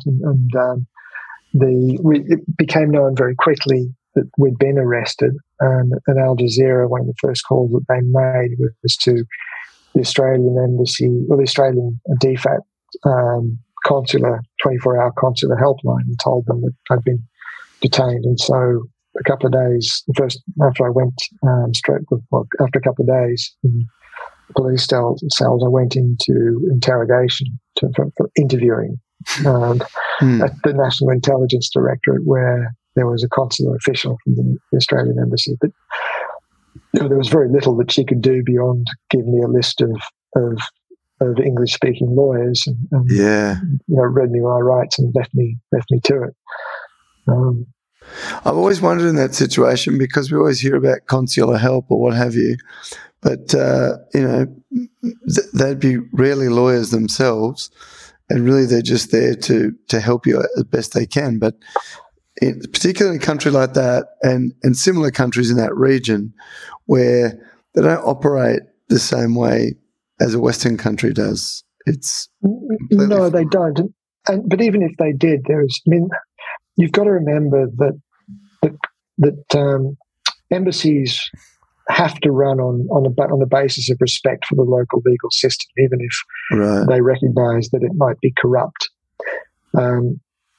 We don't expect the Egyptians to interfere in our judicial process, and likewise the Australians really have limited capacity to get involved in any case. What they can do is make sure that I, as an Australian, know my rights within the Egyptian legal system, so that they understand that I know what the system is, what my rights are, how to access legal representation, and make sure that I can get access, and that I can send messages back to my family, and they can get messages to me, and that they keep as many lines of communication open as possible, and that they act as witnesses to make sure that that my conditions are reasonable as far as they possibly can. Now, they can't always do that, but that's what the role of the consular service is. It's not to spring you from prison. Yes. And it's I've learned very quickly that that's not what they expected that they can do. It would be unreasonable of me to expect them. Unless, of course, it's a Bruce Willis movie, and then that's very different. Yeah, and believe me, as much as I love Erica Talana, the consular officer, she's no Bruce Willis. And so so you got arrested, then charges were laid. It took a little while. It took a little while for the charges, for me to understand the charges. And they were pretty serious charges. I was accused of aiding and abetting a terrorist organization, financing a terrorist organization, being a member of a terrorist organization, advocating terrorist ideology, Muslim Brotherhood. Right. And they weren't prescribed as a terrorist organization at that point. That took a little while. This is because you interviewed them? Well, I honestly don't know. Yeah. I think, as far as I can tell, it was because there was this narrative that was going around in Egypt at the time that the Qatari government supported the Muslim Brotherhood, and because Al Jazeera was financed by Qatar, it was therefore. We were therefore agents of the Qatari government, and therefore somehow being involved in secretly, covertly working with and supporting the Brotherhood. Now, the problem was that Al Jazeera wasn't on trial. It was me and my two colleagues. Yeah, correct. And your two colleagues were from, one was from Egypt, was he? And well, both were Egyptian. One was pure Egyptian, the other was Egyptian-Canadian. Oh, right. Wow. dual national. I mean, Egyptian by his parents were both Egyptian, but he also had a Canadian nationality. And so, we the charges were explicitly against us. And I said, look, if Al Jazeera is not on trial here, we are. And so there is no evidence that we have done anything wrong. We didn't, we were, it was just laughable. But that was, I think, part of the narrative. Now, honestly, I don't think there may have been some belief in that, but I'm not convinced that was the reason why. If they wanted to make a case about Qatari malfeasance, then there are plenty of other people that they could have gone after who had much deeper connections with the Brotherhood, legitimate connections, by the way, as journalists, who they could have made the case for, made a convincing conspiracy theory out of. It made no sense to come after an Australian who'd only been in the country for a couple of weeks, and two Egyptians, if that was the case that you were trying to make. And so I don't believe that was the reason why they came after us. I'm pretty sure that it was about sending a message to other journalists, both locals and foreign, that you do not speak to the Brotherhood, because this is what will happen to you. Now, they chose us, I think, because we were politically convenient, because we fitted that overall narrative. But it wasn't about that. As I said, if it was about that, then there are others that they could have and probably should have gone after to make the case. And so you had a trial date? Well, no, I was in solitary confinement for a period. Yeah. Well, and why was that? He's a troublemaker, can't you tell? Yes. Yeah, look a little bit nasty. No, it's partly routine. I think most prisoners, I was been talking to Kylie Moore Gilbert, the Australian academic who was imprisoned in Iran, and she went through a much longer period of solitary confinement. I think it's partly it's about power and it's about psychology. You realize that prison is a psychological problem. If you're not being physically tortured, and we weren't, there were a few guards that would knock us around a bit, but nothing that would amount to outright torture, physical torture. And so in the absence of that, you realize that the prison is all about the psychology of confinement and what your own head does to itself, the way that your own head can eat itself up. And I think that most people in those sorts of countries go through a period of solitary confinement as a way of trying to break you in the system. So how long were you in solitary? Oh, not that long, just a couple of weeks. Right, but I mean, still, that we talk about, COVID and having to stay at quarantine, home, self-isolate, and that seems to be sending everybody off the deep end. So how do you cope with that? Well, the time is the issue. An hour or a minute can feel like a year, and a day can sometimes flash by in the space of a minute. You've got to get hold of time. One of the things about solitary is that you lose your grip on time.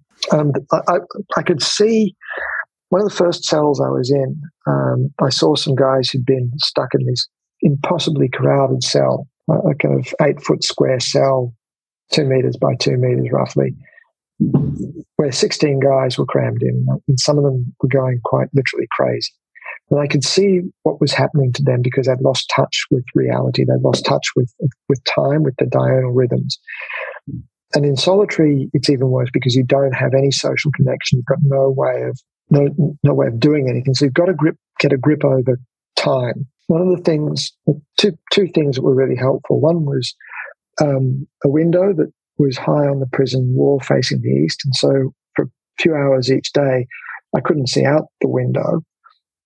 Except a little patch of sky, but for a few hours each day, the sun would cast a shadow on the wall opposite, and I could make a kind of crude sundial. Now, of course, the distance of the sun travels is meaningless unless you've got some way of measuring that. Of course, there's the call to prayer in an Islamic country. Yeah. And you know roughly how long the time between calls to prayer is, and so you can roughly gauge how long it takes the sun to traverse that period, and you can break that stretch of time down into hour chunks and then half-hour chunks, and so you can get a vague idea of time passing. When you do that, you can then impose order on and discipline on it. You can spend time in meditation, which is what I needed to do a lot of. You spend time on exercising. I spent a lot of time just working out because I needed to be physically tired, so at the end of each day I'd be exhausted enough to actually sleep. The worst thing is disrupted sleep. If you don't sleep, then you lose the diurnal rhythms, and that's when your brain starts to really lose touch with reality. And you also need to be creative. You need to keep mentally stimulated. So there are all sorts of things, all sorts of games that I play, mental games. I discovered that the food would sometimes come wrapped in aluminium foil, and I discovered that the foil sticks quite nicely if you smear it with soap to the polished concrete wall. And of course, with foil, there's a shiny side and a matte side and a dull side. And so if you tear the foil up, you could make these murals. I could make these big foil murals on the wall. And I made this huge foil sun at the point where the sun hit the mural, hit the wall. You spend a lot of time over these sorts of things. I unthreaded the prison uniform, got cotton, and made these little hanging decorations around the cell, out of cotton and tin foil and some sticks that you'd occasionally pick up in the exercise yard. Little things like that where you had to be. I forced myself to be creative, to do things creatively with the time, and I didn't realize it at the time, but meditation, exercise, and creativity, mind, body, and soul, things that I was actually, without being consciously aware of it, making sure that I was paying really particular attention to, and in placing and getting some kind of control over the daily rhythms, and making sure that I was staying sane and focused and active. And there's no material at all there, Peter? Sorry, say again? They didn't provide you with any reading material at all? No reading material, no writing material. No lights in solitary, are there? No, there is. There was a light. There was lights out, so day and night. I mean, there are other situations where you didn't, but in my particular circumstances, we had lights. So let's just timeline that a bit. The fellas kicked in your hotel door. They took you off to a jail, like a holding. At this, what's the time before you got charged with something? So, okay, let me run through it. I was held in some really crowded police cells for about 4 or 5 days, and then moved into the interrogation phase. I was kept in solitary for much of that interrogation phase, taken out of solitary to speak to the interrogators, and then went back into solitary. After the solitary ended, I was allowed out in the exercise yard with some other prisoners who were all political prisoners. Really, a lot of the secular leaders of the January 25th revolution, the Arab Spring Revolution, who found themselves in prison because they were somehow threatening to the military regime that had taken over power. And I was there for about a month and a half, almost 2 months, before we were formally charged, and the trial began. And I was then moved into another prison with my 2 colleagues, a supermax prison called Mulhaq al-Mazrah. And at Mulhaq, we were imprisoned alongside most of the senior leaders of the Muslim Brotherhood, which was clearly where the government felt, or the authorities felt, we belonged. Right. And we were there throughout the length of the trial, which lasted another 5 months, I think, the whole trial to go through. I seem to recall the footage at the time. The sort of 2 things that stood out were members of your family who were, constantly being interviewed, and I guess just completely perplexed with what was going on. And then the visions of a very crowded courtroom. Now, I'm just trying to make sure I've got this right. Were you guys kind of in cells in the courtroom? That was a cage. It was a big cage. I don't want to say cage, but yeah. Well, yeah, no, that's what it was. It was this huge cage, and so the idea was to isolate. Well, partly it was the theatre of the thing. It was to make us look like wild animals that had to be, isolated. We're too much of a threat to the rest of the ordinary people, and had to be protected from them. And so, yeah, it was a bit of theatre, I think. And your legal representation, was that someone that you found? Did Al Jazeera assist with that, or how did that work? No, Al Jazeera found our lawyers, yeah. Okay, so you were comfortable and confident in them? Well, as much as I could be. I mean, I didn't feel... to be honest with you, there was the relationship between the allegations that we were facing, the charges we were facing, and the reality of what we had been actually doing was so wide, the gulf was so wide, that I felt that a first-year law student could have defended us. He didn't really have to do anything to prove our innocence.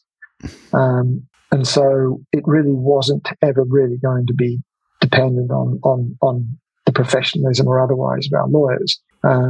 It was really about the integrity of the judicial system and whether it was willing to embarrass itself by convicting us on that evidence.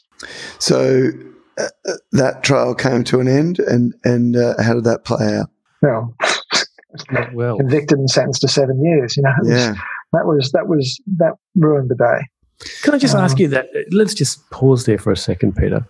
So I'm picturing you in this cell in court, and the circus going on there for 5 months, as you say, which just seems incredible considering, the Zach Rolfe trial was over in a few weeks. I mean, gosh, 5 months for this. Yeah, I mean, there was literally weeks between hearings. Right. There was never any. I don't think there was ever any days when we had the hearings on consecutive days. Okay. There was always a period of a week, 2 weeks between. Sometimes I think three or 4 weeks. Yeah. Between hearings. And this whole time you're thinking, this is so stupid. It's gonna end pretty soon. Mm-hmm.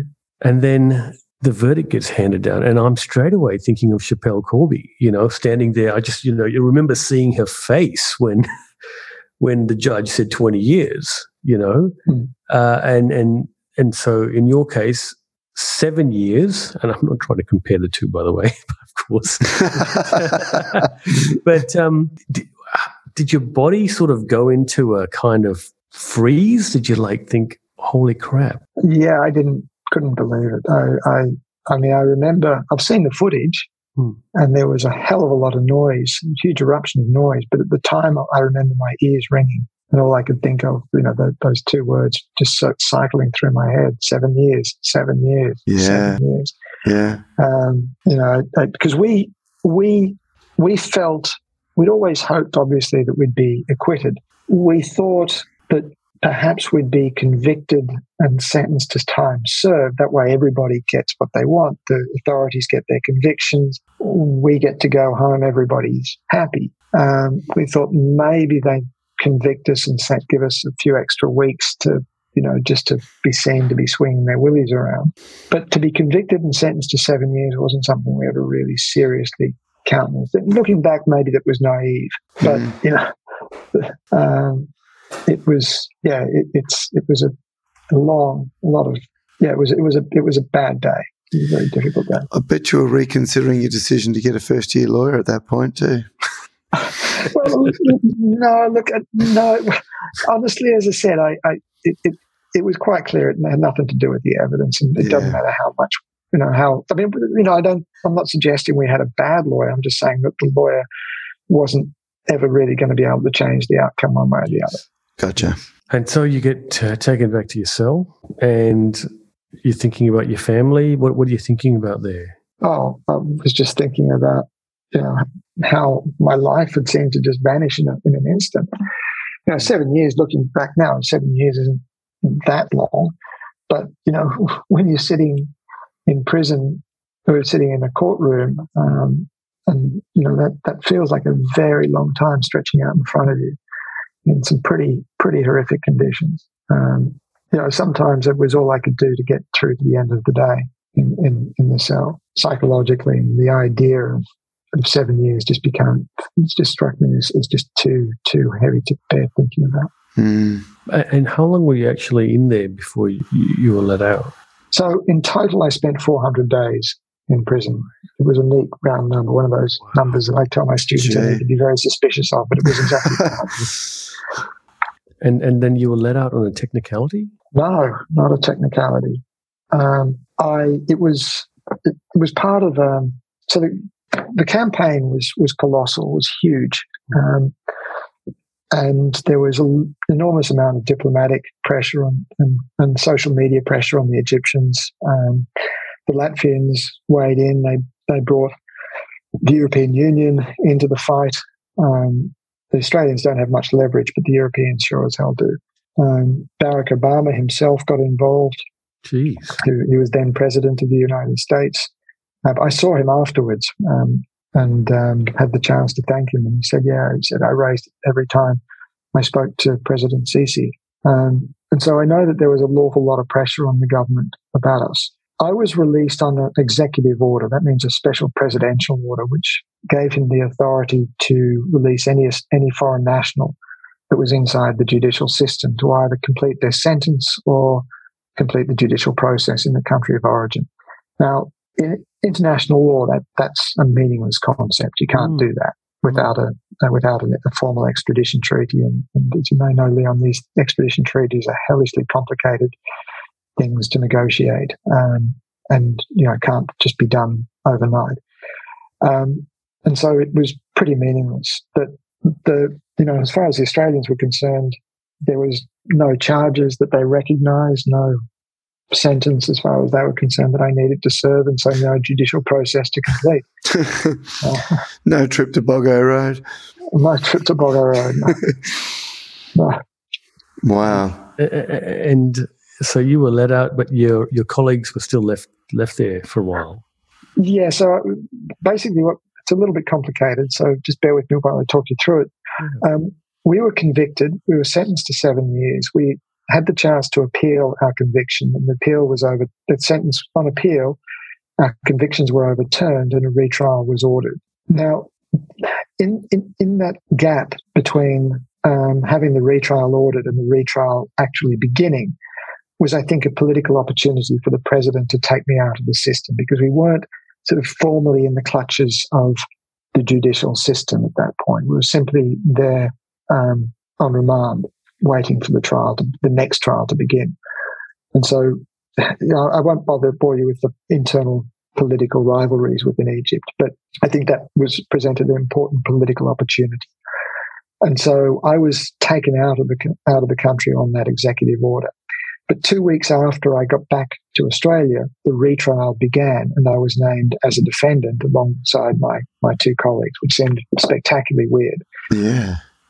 They were released on bail, but the trial ran for another 5 months once again.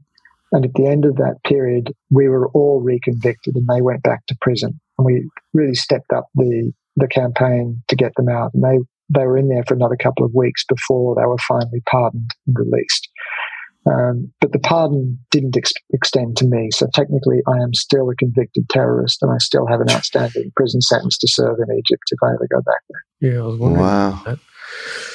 Goodness me, Peter. So how does some 400 days in an Egyptian prison? It reminds me of that movie Midnight Express.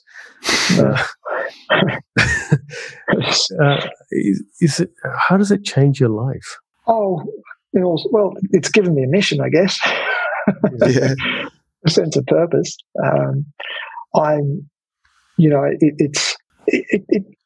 It will always. I don't want it to define me. Yes. But it will always be a part of who I am now. I can't take that period away from me. It changed me profoundly. I don't think it damaged me. I don't think there are no signs of PTSD. I know that these things can come to bite you on the arse at a later date, but I don't feel damaged by the experience.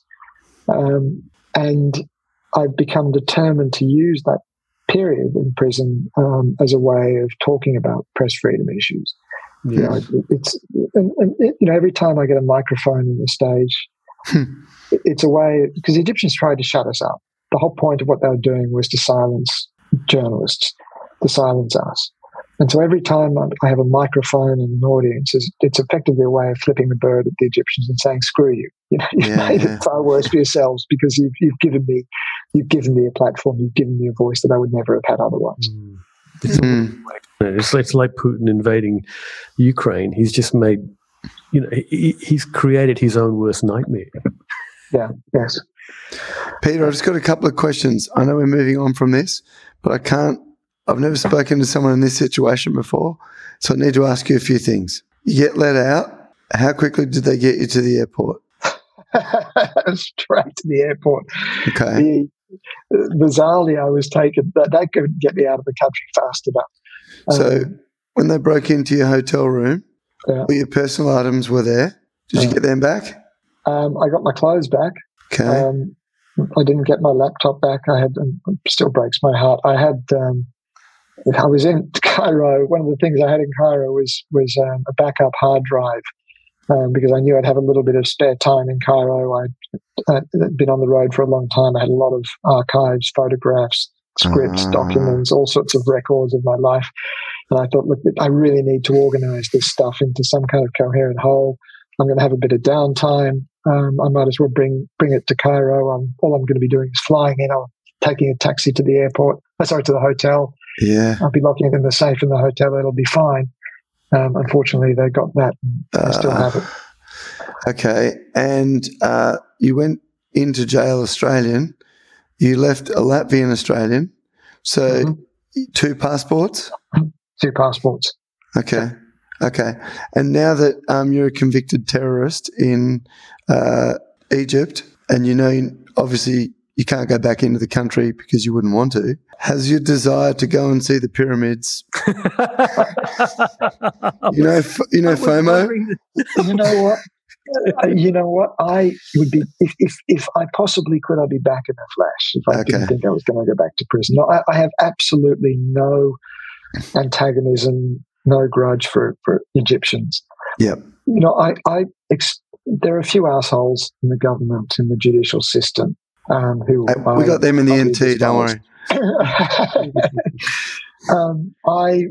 But I was also shown some extraordinary generosity by other Egyptians, some of the most intelligent, capable, brilliant people I've ever met. Yeah. I met in prison were fellow Egyptians. I got some extraordinary acts of kindness and generosity, including from some of the jailers some of our guards, who honestly I came to regard, not all of them. As I said, there are a few assholes there. But some of them I came to think of as much prisoners of the system as we were. Yes. They were employees, yes, but they were trapped in that employment. They couldn't leave the prison. They couldn't get jobs elsewhere. They were unskilled. They were so badly paid that they could, it was literally hand to mouth. Yeah. They didn't have any kind of skills or contacts to go anywhere else, and so they were trapped in that prison, in a pretty ugly, brutal prison system. Yeah. And they weren't all horrible people. There were some, as I said, there were some decent guys that were there. Last question. Having been in that region for quite some time in multiple stands in Egypt, et cetera, in your opinion, where are the best dates coming from? He's talking about the edible ones. Yeah. I reckon the Saudi dates are pretty good. Yeah, okay. Gotcha. Yeah, because I reckon when you sat down with the Taliban, I reckon there would have been quite a bit of coffee and dates and shisha and some breaking of bread and chin-wagging. The Taliban weren't so big on dates. There were a lot of really fantastic fruit and nuts in Afghanistan. Some of the best walnuts, pomegranates, man. Yeah, well, you just gave me a flashback to Raiders of the Lost Ark, mate.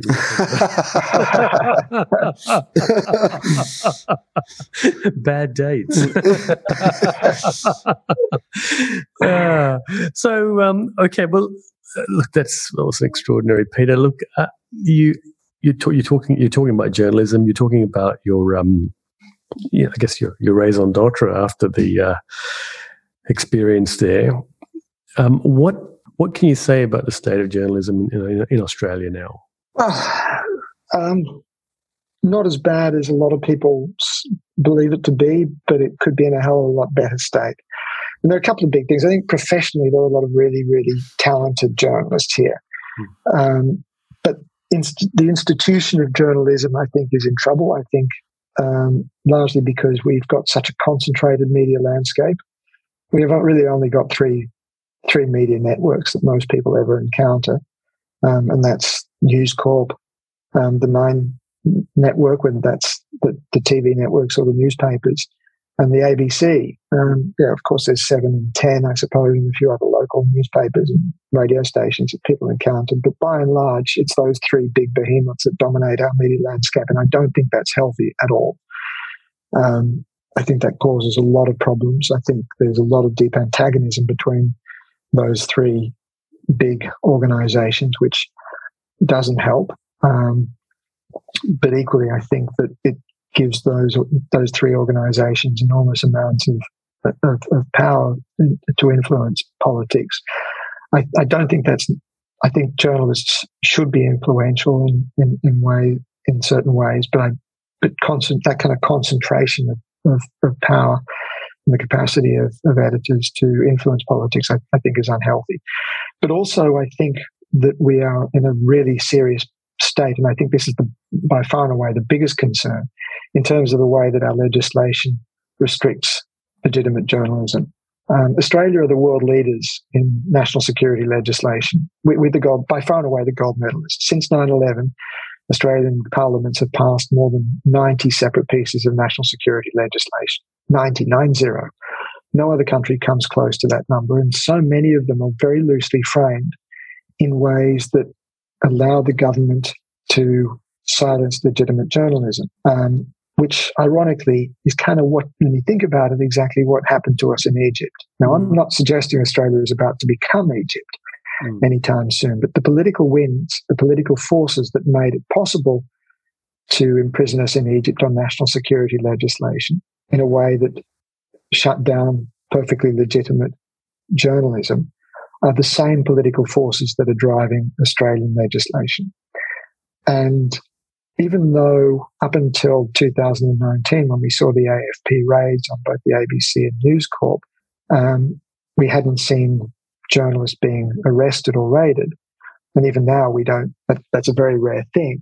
A lot of the legislation basically does what it's supposed to do, and that's act as a deterrent. So journalists, sources, whistleblowers and sources are vulnerable to prosecution. Journalist data is exposed to overbearing investigation, both covert and overt.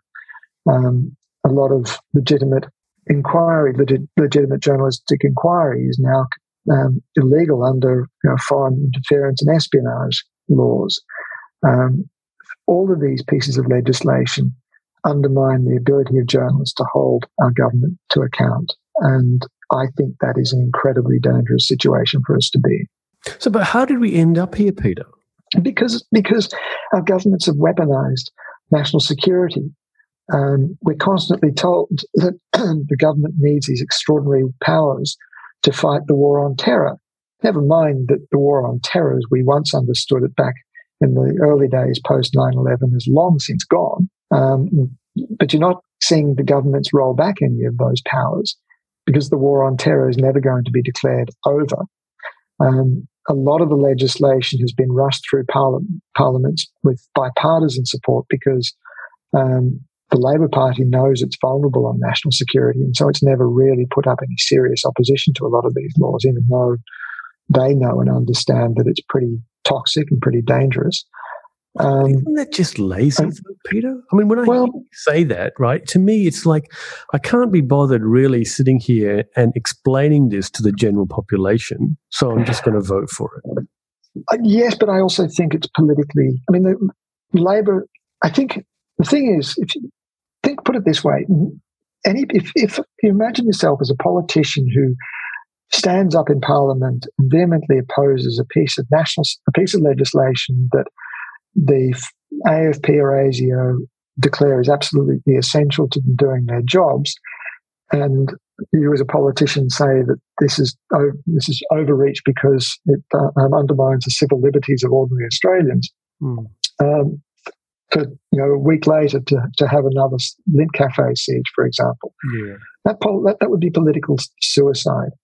It is far more dangerous to argue against an extension of national security laws than it is to argue in favour of it. And I think it's been not so much politically lazy as politically weak. And I think that's really why we're in the situation that we are at the moment. Well, it doesn't speak much to the leadership in this country, then, does it? No, and I think we've also become generally more xenophobic as a result. As a country, I think we've become far more intolerant of outsiders, far more suspicious, particularly of people with coloured skins, and people of different faiths. And I think that's been a real shame on Australia. I think that's been a huge loss to us. I think that we've seen governments demonise and leverage national security, leverage populist ideas of the other in ways that I think are frankly outrageous and shameful. We've locked up migrants, refugees on Manus Island and Nauru for years and years and years at a time for no other crime other than wanting to find a better life for themselves, but on the assumption that they are dangerous to Australia's national security unless they prove otherwise. And I think that's cost us dearly. It's cost us culturally, but it's also, we've paid a very heavy price in terms of our own civil liberties. And I don't think we've fully understood it.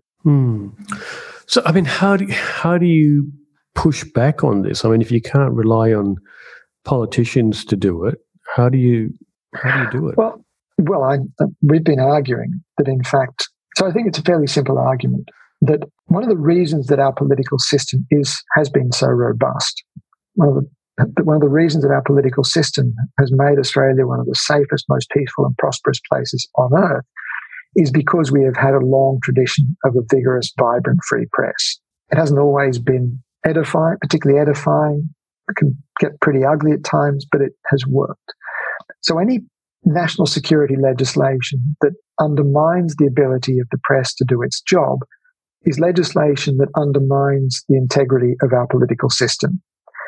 And in that sense, it undermines national security because I think, as I said, that political system has been one of the reasons for the success of our country. I think too often press freedom and national security are seen as being in opposition to one another.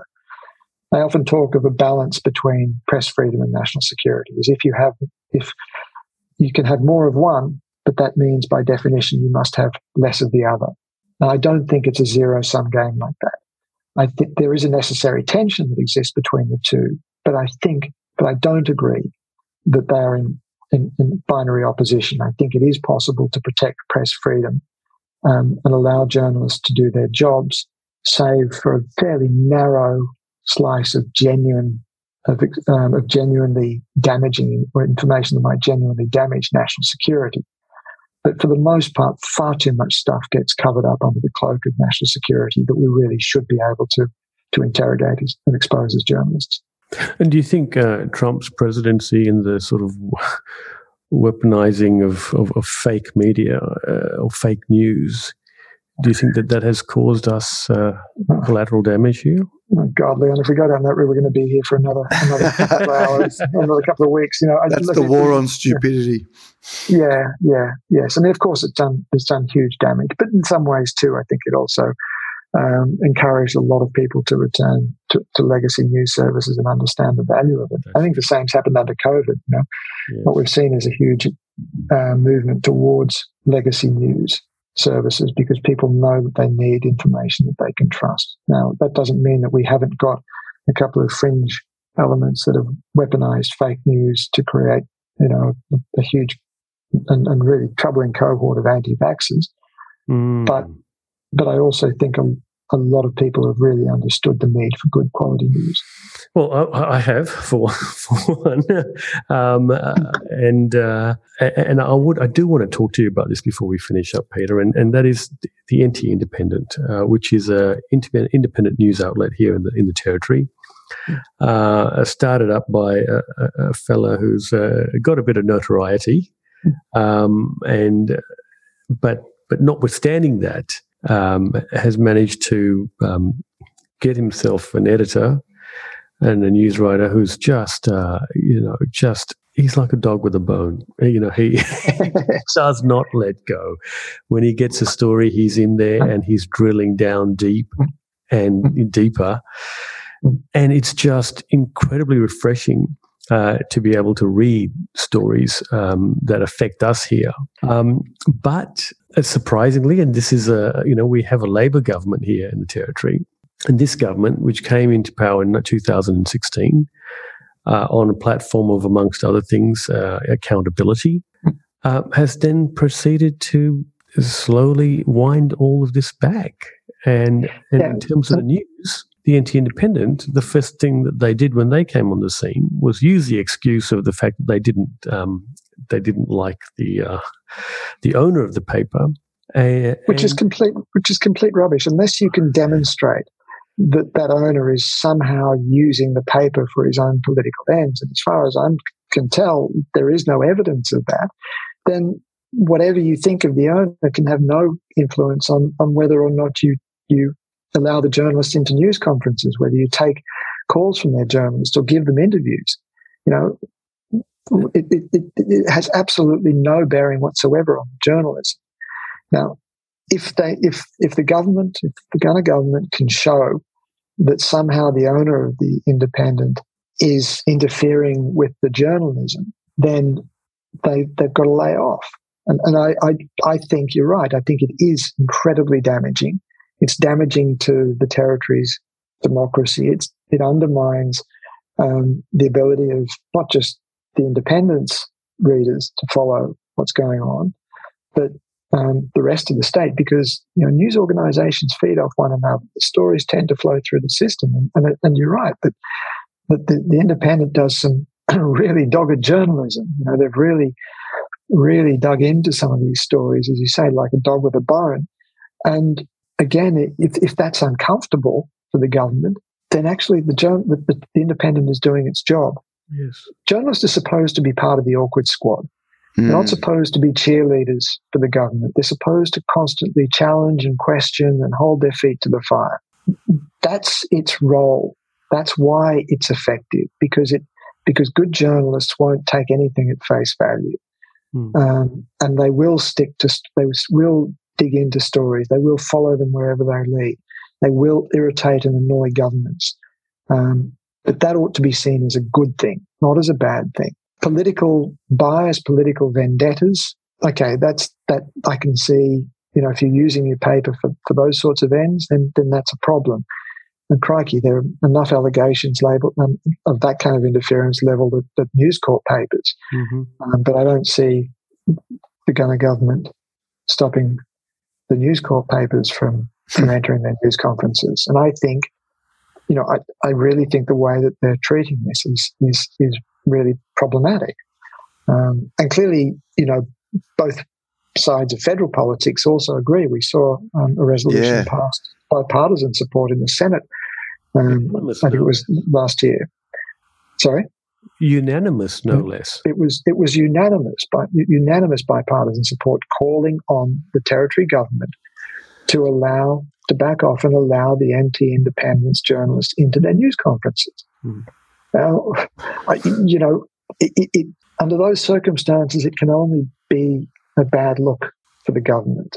If it wants to be taken seriously, if the Territory's administration wants to be respected as a legitimate government that respects free speech and freedom of the press, then I can see, as far as I'm concerned, there's only one thing that they can do, and that's engage with the Independent allow their journalists into their news conferences.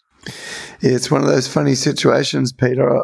I've said this a few times to the editor, who we talk to once a week on this podcast to find out what's going on in the world and in the Northern Territory and politics and business, etc. In a funny kind of a way, it may have actually played into their hands as a benefit, because something you said just then was exactly what I've always thought. It really looks poorly on the Northern Territory government when every single article finishes with, we sent them the questions and they failed to respond, or they chose not to respond. Now, if you're someone who's sitting on the fence politically and not sure who you're going to vote for at the upcoming election, is a party who refuses to answer questions to a news outlet going to be someone that you're likely to think, yeah, they're trustworthy, they're telling me everything that's going on, or perhaps the opposite? Yeah, no, I agree. It is shameful. It doesn't. It's not. They're not winning friends with this, and I frankly, I think it's not just embarrassing. I think it's outrageous, and I really urge the government to back off and engage and allow the Independent to work with them. I have a technical question, Peter, to which I actually don't know the answer to this. But when a newspaper organisation approaches public servants to comment on things, are they obliged to engage, or are they allowed to say, well, I'm not going to answer that question? No, there's nothing that forces them or obliges them to. And in fact, in recent years, it's become much, much harder to go to anyone other than the official media officer in any government department, and usually in writing, which is something I also decry. In the old days, you used to be able to pick up the phone. You go off to a government event, you'd have a whole load of contacts, a whole load of specialists who work in the departments, and you'd also have the minister's press officer. But if you wanted information and want to understand what was going on behind the scenes, then you'd pick up the phone and call the specialist in the department, and you have a natter to them. You'd get a deeper insight, deeper understanding of what was going on, and then you'd call the press officer for an official comment on what was going on. Nowadays, it's all got to be on email, in writing, only to the press officer, who then channels it to some faceless, unnamed departmental official, and maybe 2 or 3 days later, you might get an answer if you're lucky. Is this situation that we're experiencing in the Territory something you've seen before in the Western world? Not in the rest of Australia, not to that extent. There are places like Hungary, I suppose, where Viktor Orban has some pretty toxic relations with the local. When your name's Orban, you're going to ban everyone, aren't you? Yeah. Right, but so that's a really good question, Pete. So in the rest of Australia, you have not seen this? No, there's nothing. No, there's nothing like it in the rest of Australia. It's just so typical of the Territory, isn't it? We're always up there for the wrong reasons. But to be fair, the Independent's also, as you pointed out, is a particularly vigorous newspaper as well. And I've got a lot of respect for them. Yeah, and we don't see that in a lot of other states. I see what you're saying. Okay, I sort of took it the other way, as in they're too vigorous, and therefore they. No, I'm saying that. I'm not sure. Well, there's a whole lot of unique features of the Territory, I think, as you guys probably know, that as to why this is happening. There's a lot of Territory politics is its own special beast, and the Independent is a part of that environment. Yeah. Well, look, I mean, it bothers me, Peter, when I read your story, and I know what happened to you. I felt, you know what, that is the extreme. And what we've got going on here is obviously not as extreme, because no one's going to jail, but it feels like the thin edge of the wedge. It feels like... And I don't think we can be complacent about this. I think generally Australians are too complacent, because we're not seeing journalists getting their fingernails ripped out. We're not seeing newspapers with great big slabs of black censors ink across them. We're not seeing stories pulled off air. But as I said, to assume therefore that everything is great is to miss the point that a lot of the laws are working to what we call a chilling effect on good public interest journalism, vastly narrowing the space that journalists are able to operate and increasing the space that government is able to work in the dark away from public scrutiny. And I don't think that's healthy. I think that is deeply troubling and very dangerous. Well, Peter, we've taken up a lot more of your time than I think we asked, but it was really such an interesting story to have you, sort of chart your course and take us all over the world and share with us, some things that are clearly very deeply personal, and yet you seem to be bouncing around like. There's no tomorrow. So, I really appreciate you coming on the podcast and sharing everything with us. No, it's good to be here. Good to talk to you, Leon, Peter. It's also great to have another PG on the podcast with us. Yeah, I'll back that. Thanks for your time, Peter. Okay, it's been a pleasure. Thanks, guys. That was Peter Grester on the Territory Story podcast. We'll catch you again next time. You've been listening to the Territory Story podcast with Leon Logan Nathan and Peter Gowers. For more episodes, search Territory Story podcast on all leading podcasting platforms or go to territorystory.com. The Territory Story podcast, thanks to Opie Dennis Digital Marketing, your local digital marketing agency.